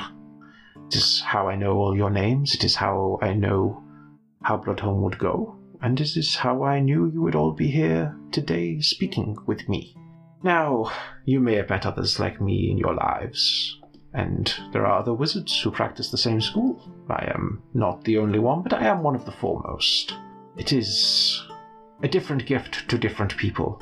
Sometimes you will see some witch woman in the woods who will claim to peer into the mists, and she will show you things through the haze. Sometimes you will see a wizard who works with a crystal ball and will show you images, little snapshots of worlds you have yet to truly understand. They all have their own ways, and I have mine. I, on the other hand, I listen, and I speak to the shadows, and the formless void in between all things. It gives me sight of things that others would dare not look upon. It is occasionally dangerous, but it is one of the more accurate methods of seeing the future that I have ever attempted. And, I must admit, through this last year, nearly every vision of the future I have had has centered around the three of you. Every time I close my eyes, the shadows whisper your names. Every time I try to look about what is to come next, I see one of you three. You are bound to the future, woven into the fate of our world, and I am curious to know how you all feel about that, because though I may see things, that does not mean I get full context. So I am interested. The three of you, your actions, what you have done, they affect the world around us in ways that I don't think any of you truly understand. They have knock-on effects. They ripple throughout fate, throughout time, throughout the realms. Everything changes based on something you do, even when it is seemingly innocuous, letting someone live when perhaps you should have killed them, overthrowing someone who perhaps should have stayed in power, attacking people when perhaps you should have spared someone. I don't know. I can never predict exactly what it will be that you'll do, but I keep seeing you all. And most alarmingly, every view of the future I have seen recently has involved three of you fighting in a war that I don't think any of you are expecting. And that worries me. War? Yes. What? Can I do something? Depends what you want to do. Can I throw the King in Yellow at him like hot potato? I mean, you can attempt to, sure. I don't want to lose my book, but yeah, I'm gonna see if he catches it. I'm gonna shout hot potato as well as I do it. As you fling it across the table, you notice his ring on one of his fingers flares for a moment, and the book just holds in midair, and he doesn't move an inch. Just, yes, that book. You know, when you dabble in things you don't understand, when you pledge yourself to things that you could never comprehend, you don't know what prices you're paying. That book is a hefty price for whomever looks at it. I hope you know what you're doing with it, Rogar MacLeod. I hope it is in safe hands. Say, Rogar, lobbing shit at this guy. This guy just made a fucking chair move, right? If he wanted to, he could have just turned us all into frogs or something, or just lobbed us out the fucking window. Don't throw things at the all-powerful fucking halfling in front of us. Dear God, man. It's just a game. Yeah, stress sets my glue over here. You should have known. Look, you hit Sophia in the face and cut her open last time you played that game. Stop playing the fucking game. Rogar starts laughing. Of course he does. Tommy's been pretty cool up to this point, but seeing Rogar just launch something at the guy who's trying to explain all everything that's going on to us, and the guy who is the most powerful person probably maybe we've met, or at least certainly outside of Varadin. I'd say he's definitely not the most powerful person I've met, but maybe the most powerful person. How do you define a person? Yeah, I was just saying, yeah. How do you find a person? certainly the most powerful person we've met in a while, and certainly the most powerful person we've met outside of Varadin. We're just gonna start lobbing shit at him. Yes. In fact, I'm assuming you want to discuss this when we're talking one-on-one anyway. Rogar, you watch as the book, as it's floating in midair, kind of levitates towards him, and you assume he's using some sort of telekinesis, and it kind of floats in front of him, and he reaches out and touches it and kind of scribes his fingers upon the symbol that's on the front of it and goes, Oh, I wondered if I would ever see such a text. It is incredibly dangerous. Even in the right hands, it's incredibly dangerous. Do be careful with it. And he flings it back at you. And he kind of just hits you square in the chest. Like, he doesn't do it to, knock you off balance, but just slams at you. Alright, okay. Okay, I'll pick it back up and put it in my bag. Can we find out about this fucking war that we're supposed to be fighting in? I mean, we've just, literally this week, we've escaped from a city which was attacked by angels, and then turned into a giant, had a great big dome over the top of it, just as it was tearing itself apart. And yet this war overshadows that. This war's significance is made ever more so thanks to those events. As I say, your actions, even you just being in a place, seems to affect the flow of fate. and that is cause for concern. You being there, the actions you took there, resulted in the vanguard of the Divine Hand being locked away, some of the most powerful forces for good in this world. Rogar's chuckling. Which means there will be an opposite effect. The power that has been growing within these lands will take its opportunity to strike. And that is where I keep seeing the three of you, and it doesn't seem to matter. That is what concerns me the most. It doesn't matter where you go or what you do. I have watched the three of you take over your little castle to the north. I've watched you try defend it. I've watched you try ignore events and just live out your days in cities across the world. I've watched you split up and go your separate ways, and it doesn't seem to change things. You get wrapped up in all of this, in one way or another. That is not usual. The future is fluid. It changes when actions happen, but why the three of you are always drawn into these fights, I don't understand. Hey, yo, Ozzy, any chance of like a magical cigar or anything? You know, you got any big cigars that I can smoke around here? No? You watch as a little box walks across the table and opens. There's a couple of cigars in there. Awesome. Rogar is going to light up a cigar with a fireball and put his feet on the table, lean back in his chair, and puff on said cigar. Fireball. Well, I don't know. I assume I don't have any other way to light it, so I thought, screw it, cantrip. Boom. Can you just create the spark without the bolt? I don't know. Yeah. Just thinking maybe we don't want to. Man. You do a little blowtorch finger. Yeah. I would say, like, smoking's going to kill you, but I really don't care if it kills you. Can it kill the undead? Yeah, I hope it does. I mean, so what you're saying is that we don't have free will. Or we do, but it doesn't matter because we are fated. If you had not come here, if I had not intervened, I would have said so. I would have said that no matter what actions you chose, you would have been drawn into this on terms that were not your own.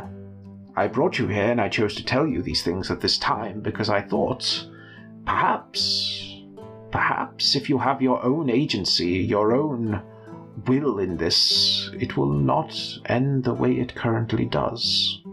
How does it end? Yeah, what way is that?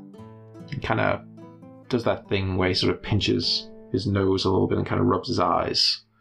Everything ends in shadow. When I peer into the darkness and I start looking forward, there always reaches a point where I can no longer see. The events that lead up to it don't make any connected sense that I can tell, but that is the nature of viewing the future. Everything ends, and I'm not sure what causes it. Perhaps it's not even an end, maybe I have been blocked from seeing that point. But what I do see is death and destruction, rampaging across these lands and all others. I see monsters the likes of which I have never encountered myself in all my long years, and I see nightmares walking among mortals of this world, and I don't know what anyone can truly do to stop it. But I have to hope that if you three are so connected to it, maybe there is something you can do, even if you don't realize what you're doing. Perhaps with some forethought, with some knowledge, you may be able to fight against what is to come. Or at least clear up these paths so I may see further and understand what game is at play here. Well, look, I don't mean to be rude, but you got anything to drink slightly stronger than tea? He watches another side table kind of walks up, and it's got a couple of bottles of whiskey and a decanter and a couple of glasses on there. Can I grab one of the bottles as it walks past? I was going to say Tommy's just going to grab a decanter, and he's kind of like looking at a middle distance at the moment. And he's going to pour a drink, and then he's just going to drink from the bottle, and just off and then just put the bottle down and go, right. So, How long have we got? I do not know exactly. In fact, if you are willing to listen, I have some suggestions of what we should do next. But first off, I will tell you what I know right now. Perhaps that will help form your decisions. I have seen a vast number of attacks happening all throughout these lands. They seem almost unconnected, random, just small hordes of creatures attacking villages, towns, occasionally getting up the numbers to truly attack a city. But they are all connected. No one has yet realized that they are all flying under the same banners. And who would? Because we are seeing gnolls, orcs, trolls, giants of all kinds all working together. That has never happened. That is an anomaly that I cannot explain. But I do know what is driving the giants at the very least, what is bonding them together. They seem to be inspired by some sort of prophecy of their own, something to do with the legend of Othrin. I do not know exactly what this legend entails, nor what they think this prophecy exactly says, but I have to assume it is telling them that the time is now to try finish what Othrin once started, which is the conquest of this world and the supremacy of the giants. What is worse is that I have noticed in my visions signs of the demonic, rituals, symbols, the occasional sighting of monstrous creatures. The gnolls are constantly engaged in blood sacrifice. They are grabbing every civilian they can and doing unspeakable things to them, to bring forth more and more demonic entities. I have never known giants to truck with demons, but perhaps that is part of their prophecy. Perhaps they're willing to do things that they were not willing to do the last time this all happened. But what I can tell you is that this is more coordinated than anyone knows, and that they are more dangerous than anyone is currently aware of. I cannot truly quantify how badly it will go for these lands, with the divine hand blunted, with giants, orcs, gnolls, trolls, and all manner of demonic monsters fighting together to wipe out the lesser mortal races as they view them. Tommy's going to take another big swig, and he's going to kind of proffer the bottle to the others.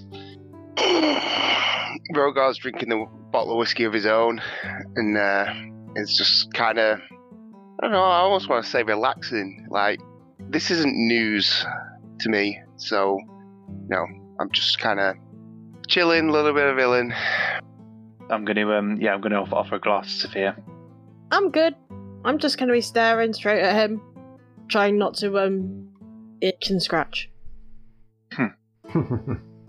Right, so all the races are gearing up. All the orcs and gnolls and all those creatures that live on the fringes of society are rising up together, and they're all trying to kill the rest of us. And somehow the three of us are going to stop that. Three of you have managed to do things that frankly are quite remarkable for normal people. He kind of eyes each of you a bit closely at that. I don't know exactly how you would stop it. I don't know if you have some ideas. I don't know exactly how this will play out. But I do know that if the three of you put your minds to it, perhaps you can do something. Something that others may not be capable of. I will say this before you start hunting down every gnoll or orc you see. I will say that not every tribe has rallied to this cause. You may find some that are not quite as gung-ho on the whole wholesale slaughter of all the other races. The giants seem to be the most bought in, but their belief is almost a fervor. It's like a religious awakening of sorts within their people. This legend, this prophecy has truly inspired them in ways that I did not think possible of them. I I did not think the giants had the numbers to make such an attack, but it appears that they have been preparing for a long time. So whatever this prophecy is, that's somewhere to start. The shrine of Uthrin on the crown of the world, perhaps. He kind of raises his eyebrows and goes, "You know where the shrine is?" Not exactly, but we have heard about it before. I think, well, in all things, knowledge is key. Finding some understanding of just what has driven these giants into such a frenzy would be important. But by itself, it might not stop them, but at least understanding your enemy is a key to success. Do you know how we could find out about the legend? About the prophecy? Well, if his shrine is proving elusive, capturing a giant and asking them might be one solution. We're going to find a few there, I'm sure. We head towards the crown of the world. Of course, it depends what each individual giant knows. I cannot tell you what the best targets would be, but I have to assume certain giants are in charge. Perhaps taking one of their leaders alive might be a way to learn some information. But the shrine itself, if that contains some semblance of this legend, of this prophecy, of the life of that giant, that seems a good place to aim for. Just going to insight check him. Go for it. A 10. 10. He's definitely being cagey, and he probably knows way more than he's letting on, but you don't feel like he's lied to you in what he's told you. Clearly there's more going on, which you can't tell us. I get that. But look, we're going to be putting our lives on the line to save the world, I guess. Is there anything else you can tell us? I'm not sure if there's anything I can tell you, but perhaps there is something I can show you. If the three of you are willing, I would lend you some power of my own to do a seeing. I'm definitely down. Look, if you know me, you know anything about me. That doesn't sit hugely well with me. Can you explain exactly what that would entail, please? What it would entail is that I will speak to the shadows on your behalf. I will use you as a focus, and that will allow me to pick out some more key moments of your individual futures, perhaps make what is to come slightly clearer for all of you. I do not promise you that it will show you something useful, but perhaps it will illuminate something for you all. You're talking to the shadows. Is there any elder gods or anything involved in this? No deities, no, but I have been doing this for a long time, and my tower is well protected. I am aware of the risks of my profession. I assure all of you that I will take all necessary precautions. I'm going to take another big swig of the whiskey, and in for a penny, in for a fucking pound then. How safe is this? And if you can anyone who's looking carefully at Tommy, you can see genuine fear in his eyes. Probably worse than when fighting the colour out of space. But you'd have to be really looking. So Rogar thinks he knows what's going on, thinks he knows who this guy talks to and whatnot, just based on a few things that he's said. So I'm confident. I'm just going along with it. I'm really not. How safe is this? What exactly are you going to do? I need specifics. I'm just going to turn to Sophia and say, look, Sophia, I've spoken with a seer before, and I'm just going to pull out the skull and put it on the table. I don't think we have anything to worry about. Let's just see what we need to know, and we'll be back in no time. Sophia, I get where you're coming from. Let him do me before he does you. And if you notice any changes in me, then if at all you're both worried, I'm quite happy to go along with this. I'm sure you are, mate. Been there, done it. I'm sure you are. But just to say that doing weird shit hasn't changed you, Rogar, will be a big fat lie. So let's be cagey, let's be sensible, and those of us that want to keep our sanity can do so. I'll go before you, Sphere, and as I say, if you notice anything different about me, if it changes me, then don't let him do it to you. Alright? Is that how this works? We can do one at a time? It will indeed be one at a time, but the choosing is neither yours nor mine. They will speak to who they wish to speak to, when they wish to speak to them. Look, if you wish to talk about it amongst yourselves, then I will give you a moment, but when you are ready, Lucius, and he kind of looks over to our tiefling friend, he goes, you will hear who is to come in once they have decided. And he gets up off his chair and kind of walks over to a door that's on the far right-hand side of the room, and he opens it up and just walks through and closes it. And Lucius kind of gives you guys a little bit of a shrug, like Oswald never tells him shit. And he walks over to the door and kind of stands like a bit like a bouncer in front of the door, just sort of leaning on it as if he's listening out for something. Have you ever seen him do this before, Lucius? Yes, I mean, he communes with this, seeing stuff pretty often.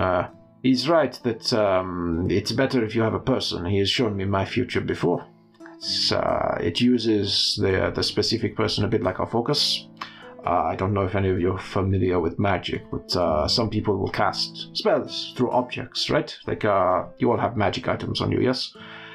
You focus a spell through an item, it has an effect. This is kind of like that. He focuses his magic through you, and hopefully you will see visions of the future. I mean, can he see what you see? Yes, he will also be granted a vision of what you see. Yeah, I mean, Tommy's still not hugely convinced with the whole, like, how it actually works and stuff. I mean, it's every time people talk to him about magic, he kind of knows it exists, but it still feels like someone's telling him, about healing crystals and stuff. Okay, yeah. They seem so passionate about this kind of stuff. But whatever. I feel like there's, from what he's told us, and for the fact that he doesn't seem to be lying to us, we kind of need to know what he's got to say. You're all in agreement? I mean, I'm Rogar's not really moved. He's fine. Fuck it. Let's do it. Whatever. Lucius kind of nods and goes, okay. And he sort of stands there for a few moments and kind of closes his eyes and then goes, right, congratulations, my friend Tommy. You are the lucky winner. Time to go first. And he kind of stands slightly to the side of the door.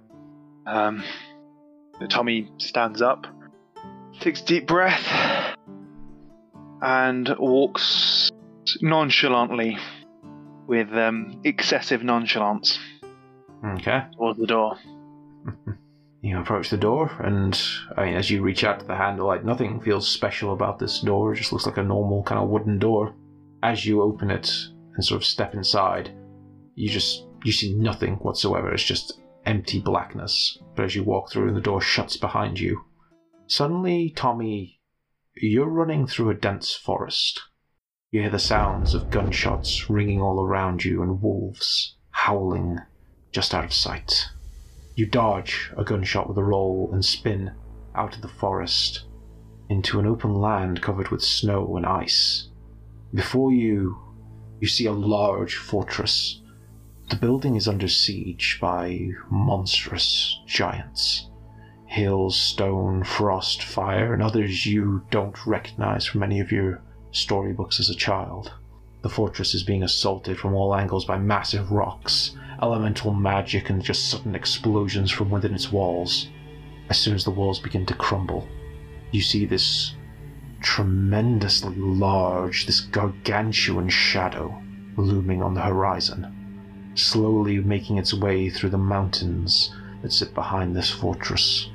You watch as a massive hand reaches out from the shadow to grasp on the fortress's highest spires and just snaps it with ease. The giants all roar in approval as they begin pouring inside the fortress through the broken walls, joined by a horde of trolls, gnolls, and orcs who quickly start setting fires. You stand there helplessly watching this rampant destruction, smoke rising to blot out the sky, as you feel a large, dark, purplish-red hand rest upon your shoulder, and the voice of Lorik addresses you. The more you run, the more you try to hide. Others will simply take your place upon the pyre. as everything goes black. Outside the room, a few moments pass, and Lorik kind of looks over and goes, "Okay, Sophia, you're up." Okay, fine, whatever. And I walk through it. Okay. Again, the door just seems normal. You open it, but as soon as you walk inside, it's just darkness everywhere. And then as you blink, suddenly you walk inside a magnificent, slightly gothic ballroom. You see black candles lit in wall sconces providing dim light through which you see many just attendants like dancing and enjoying themselves. You move through the crowd as the music swells, and you try your best to ignore the hungry looks most of the guests give you.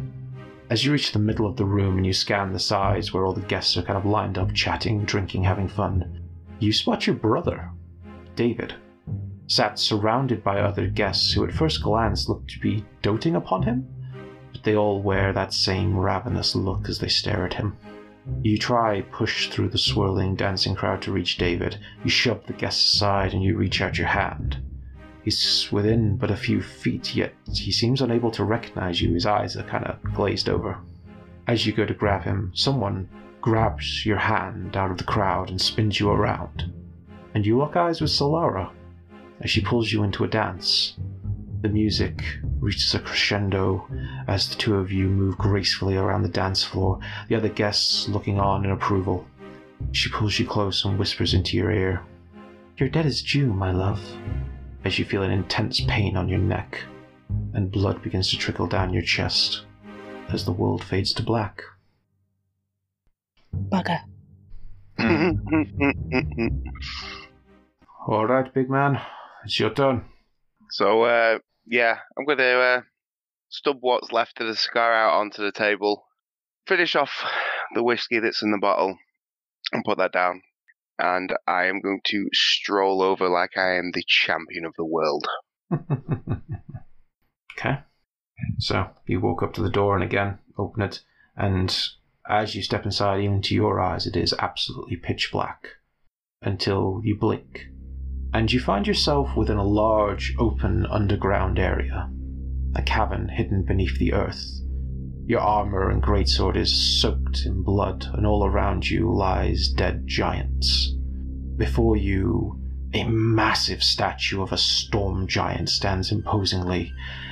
Even wrought from stone, this creature looks terrifying, truly a monster of legend. And a name is carved into the base of the statue. Othrin. As you step forward, past the statue, and approach the shrine's entrance, the world starts to melt away, and you find yourself within a large, black iron chamber. There's a table and thrones, all fit for giants, sat within the center of this room. One chair is made of stone, another of ice, and a third of fire, with a fourth built from bone and draped in flesh, carved into which you see the symbol of a triple-headed flail, the symbol of Yinogu. As you move closer to this table, reality seems to shimmer, and the vision bleeds away into an empty void. You see Oswald, sat cross-legged in the floor, with an arcane symbol drawn on the floor in chalk around him, candles lit, and they all suddenly snuff out. As you see Oswald's breathing grows difficult. The halfling seems to gag and splutter as if he's being choked. Out of the darkness walks the Nightmare Man.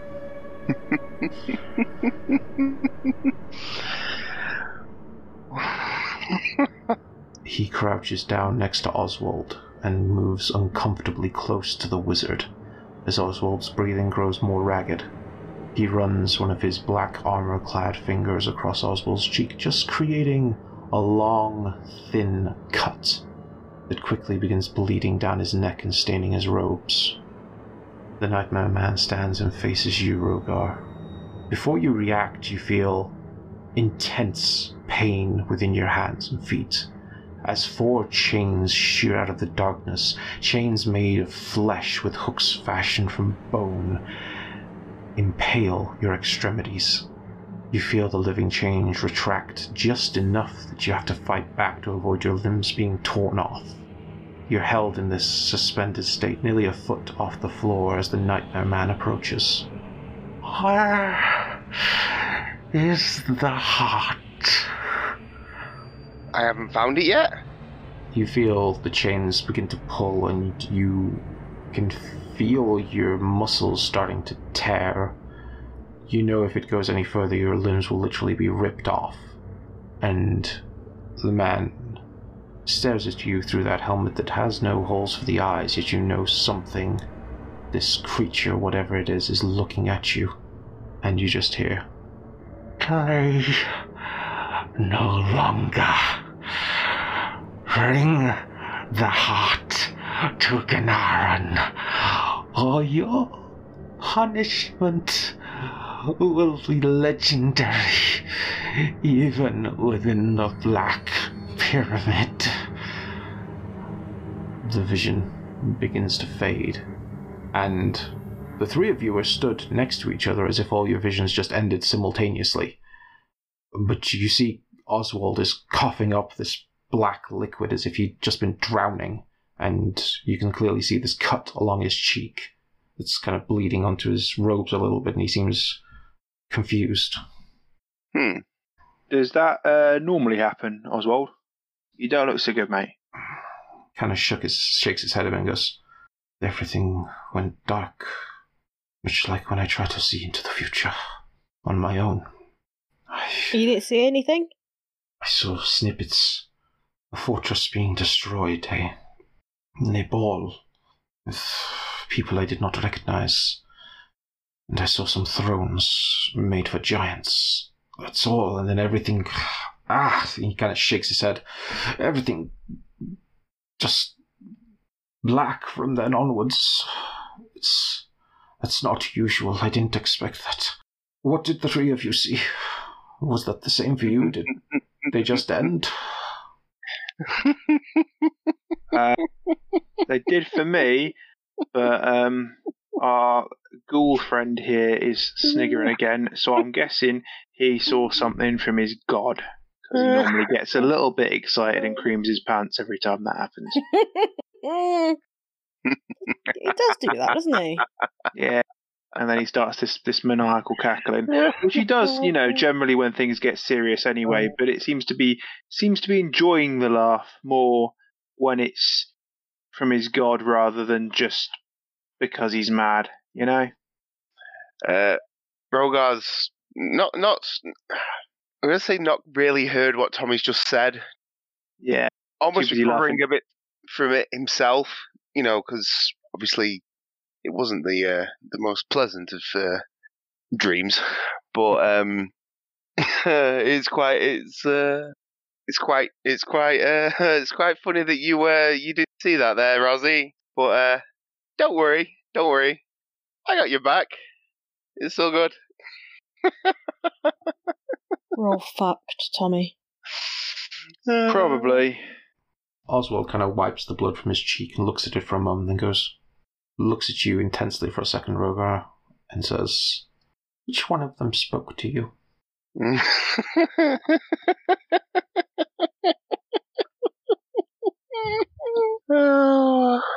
Well, I think that's more of a private conversation between you and I.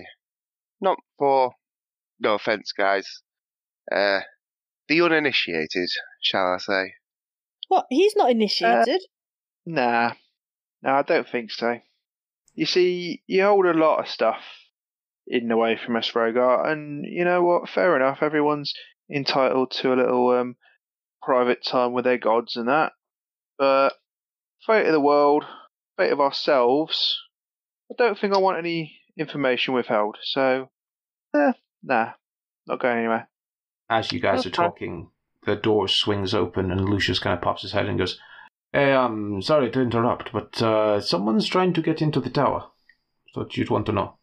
Oswald sort of quickly moves past you all and heads back into his study. Do you go with him? I'm just going to have a quick look around the room for a second to see if there's anything else in this room, because this is a room I haven't looked at.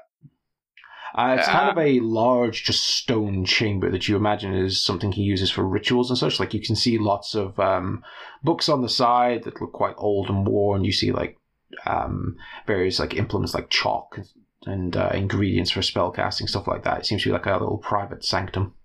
Yeah, okay, I guess I'll follow him out and find out what's going on.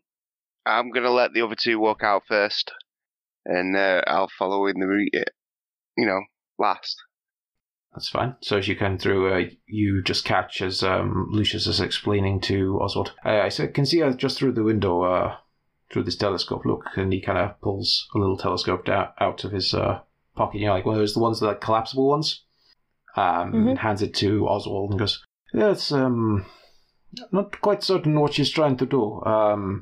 Seems to be getting very angry and animated. Don't know, any of you three know like a young half-elf?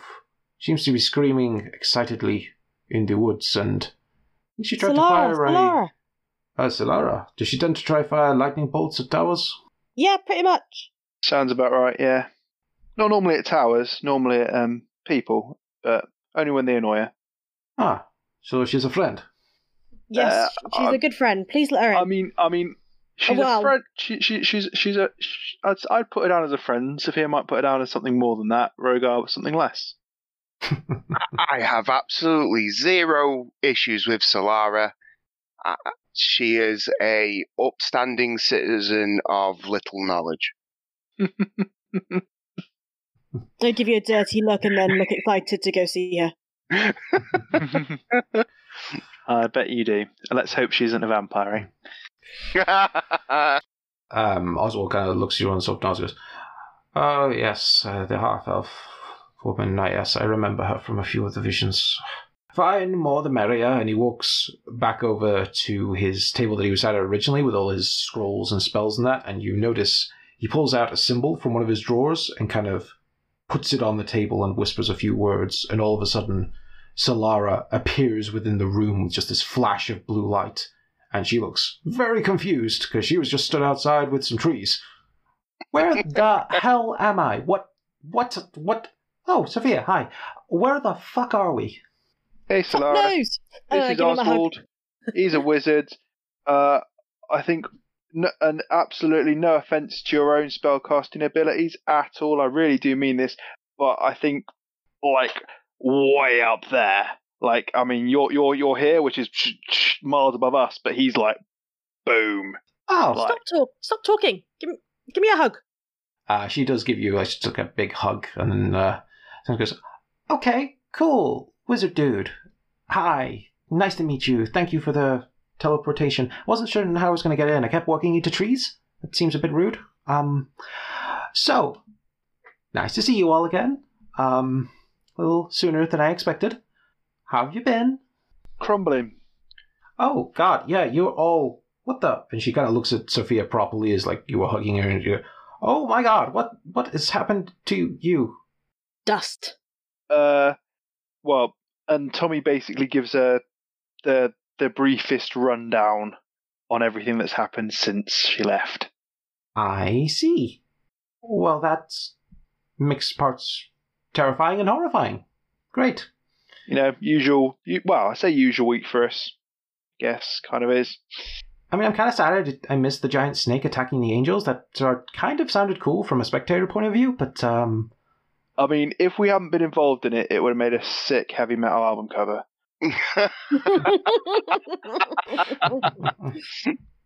But, yeah. Not the most fun thing to live through. Cool. Okay, well, that's great. Hey, Sophia, I need to talk to you. You got a moment? Yeah, totes. Hey, halfling wizard man, is there somewhere private nearby? Like a room? Yes, I suppose you can use my sanctum. It's, soundproofed and covered in various enchantments. Woohoo! Everybody whinges when Rogar doesn't. Well, I'm just thinking exactly the same thing, so don't feel like that. Look, I'm not hugely keen on being left out of stuff at the moment. Hey, is this? Look, just be honest with me. Is this fate of the world stuff, or is this relationship stuff? Because I'm not judging or touching anywhere near that second one at all. Just want to know, is this something that's going to affect us all or not? And if you can tell me straight it's not, that's fine. Rogar, if you were with someone you were having a relationship with, I'd give you privacy on that. But fate of the world shit, I want to know. Not fate of the world. We had separate dreams. You weren't there. I don't understand. Yeah. So, benefit of the doubt to Solara. Just, is it going to affect a lot of us? I mean, I don't think so. It's kind of a personal thing. Am I okay to go do this now? Oh, yeah. Okay, thank you. I got an insight check of 13 on her. It's definitely personal. Okay. She's been honest about that. Yeah. Okay.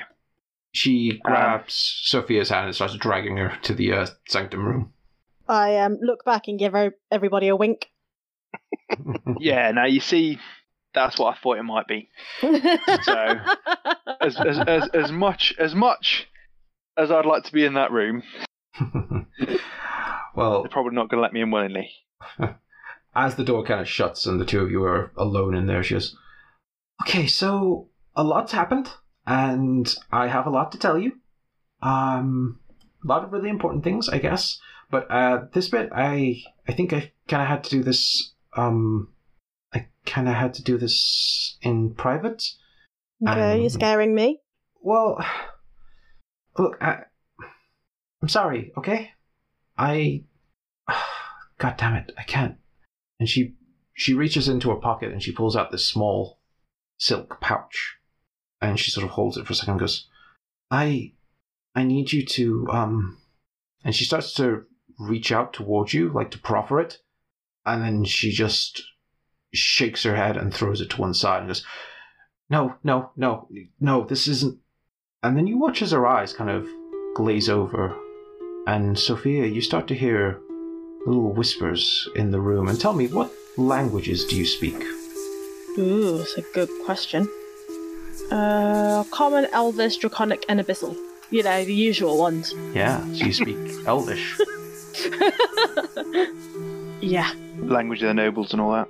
You hear echoing around Solara, almost as if it's like in a haze around her head as she kind of stands still for a moment and sort of sways back and forth. You hear, the deal is set, young half-elf. You of Eladrin blood, sorcerer of the storm, hunter of the shadow. In exchange for our aid, you will bring... And it kind of echoes out, and then echoes back in again. Defy your word. Betray our accord. And it echoes out and fades back in one last time. Your life shall be naught but ash upon the winds. And you see her eyes go back to normal, and she looks incredibly confused as she looks around the room. And then looks at you, Sophia, as you're presumably looking quite concerned. Yes, definitely. And she goes, hi? Who are you? You're taking the piss, right? And that's where we're going to end the episode. What have you done to Solara, you dickhead? Stay tuned for episode 100. In a few weeks' time, because I'm going on holiday. Yeah, we have a short break before we hit the big 100. Yeah, you got an extra long one this week to make up for the fact that you're not getting some GTNP for the next couple of weeks. But then we'll return. Go back, listen back to see if there's the back catalogue. No, let's get this sorted out. What the fuck have you done? Hey, at least you got my a hug. girlfriend. You got a hug. What more do you want? Alright, okay, fine. You guys aren't getting any, so obviously mess with me. Whatever.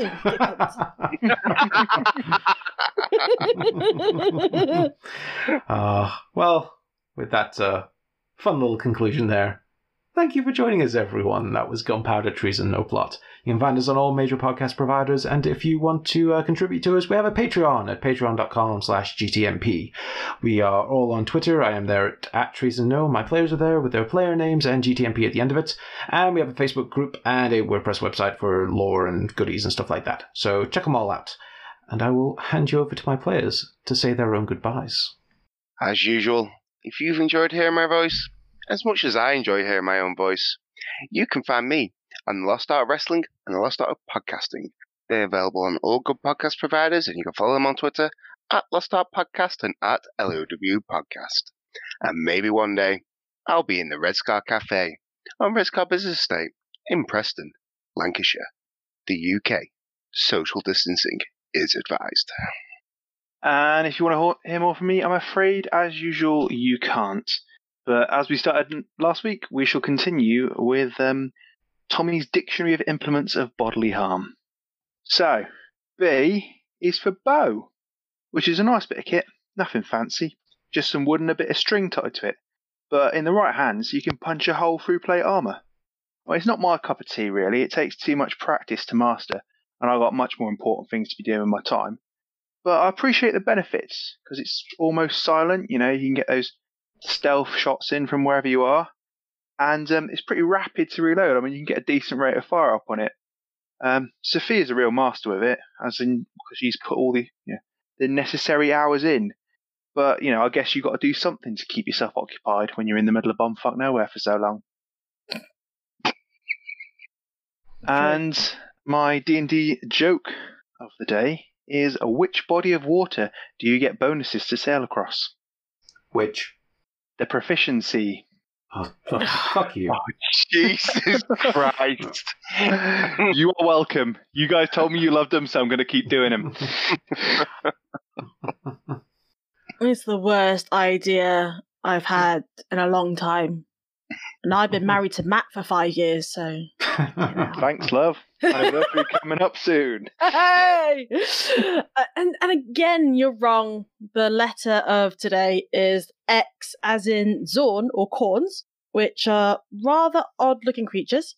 They're symmetrical bodies with large mouths on top of them, surrounded by 3 long arms interspersed with their 3 eyes. Zorns are scavengers, and they consume minerals, rocks, and gems. And in fact, they don't digest meat at all, so they couldn't eat any of the creatures of the material plane, unlike Rogar, who hasn't eaten in a while, actually, if I think about it. No. Oh dear. Munch some tail meat, bruh.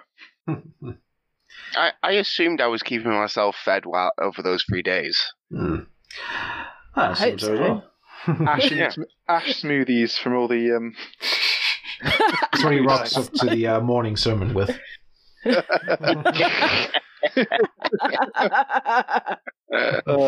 Guys, remember Jim? Good guy, good guy. Well, thank you for joining us, everyone. I hope you enjoyed, and we'll see you in a couple of weeks' time. Goodbye. Bye. Bye-bye. See ya.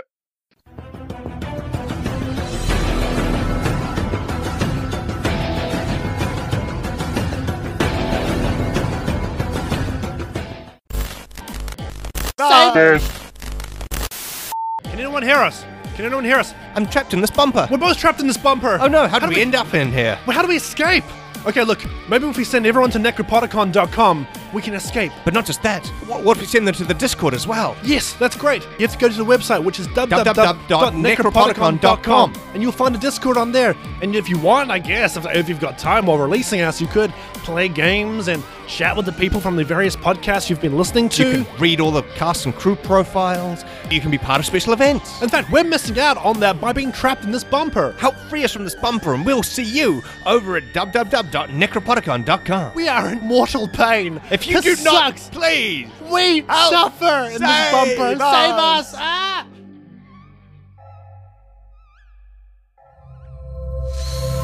Necropodicon. Hard to pronounce, easy to listen. Thank you to Sirenscape for some of the music and sound effects that you heard within this podcast. They do amazing atmosphere and music, so make sure to check them out at www.sirenscape.com. Epic games need epic music.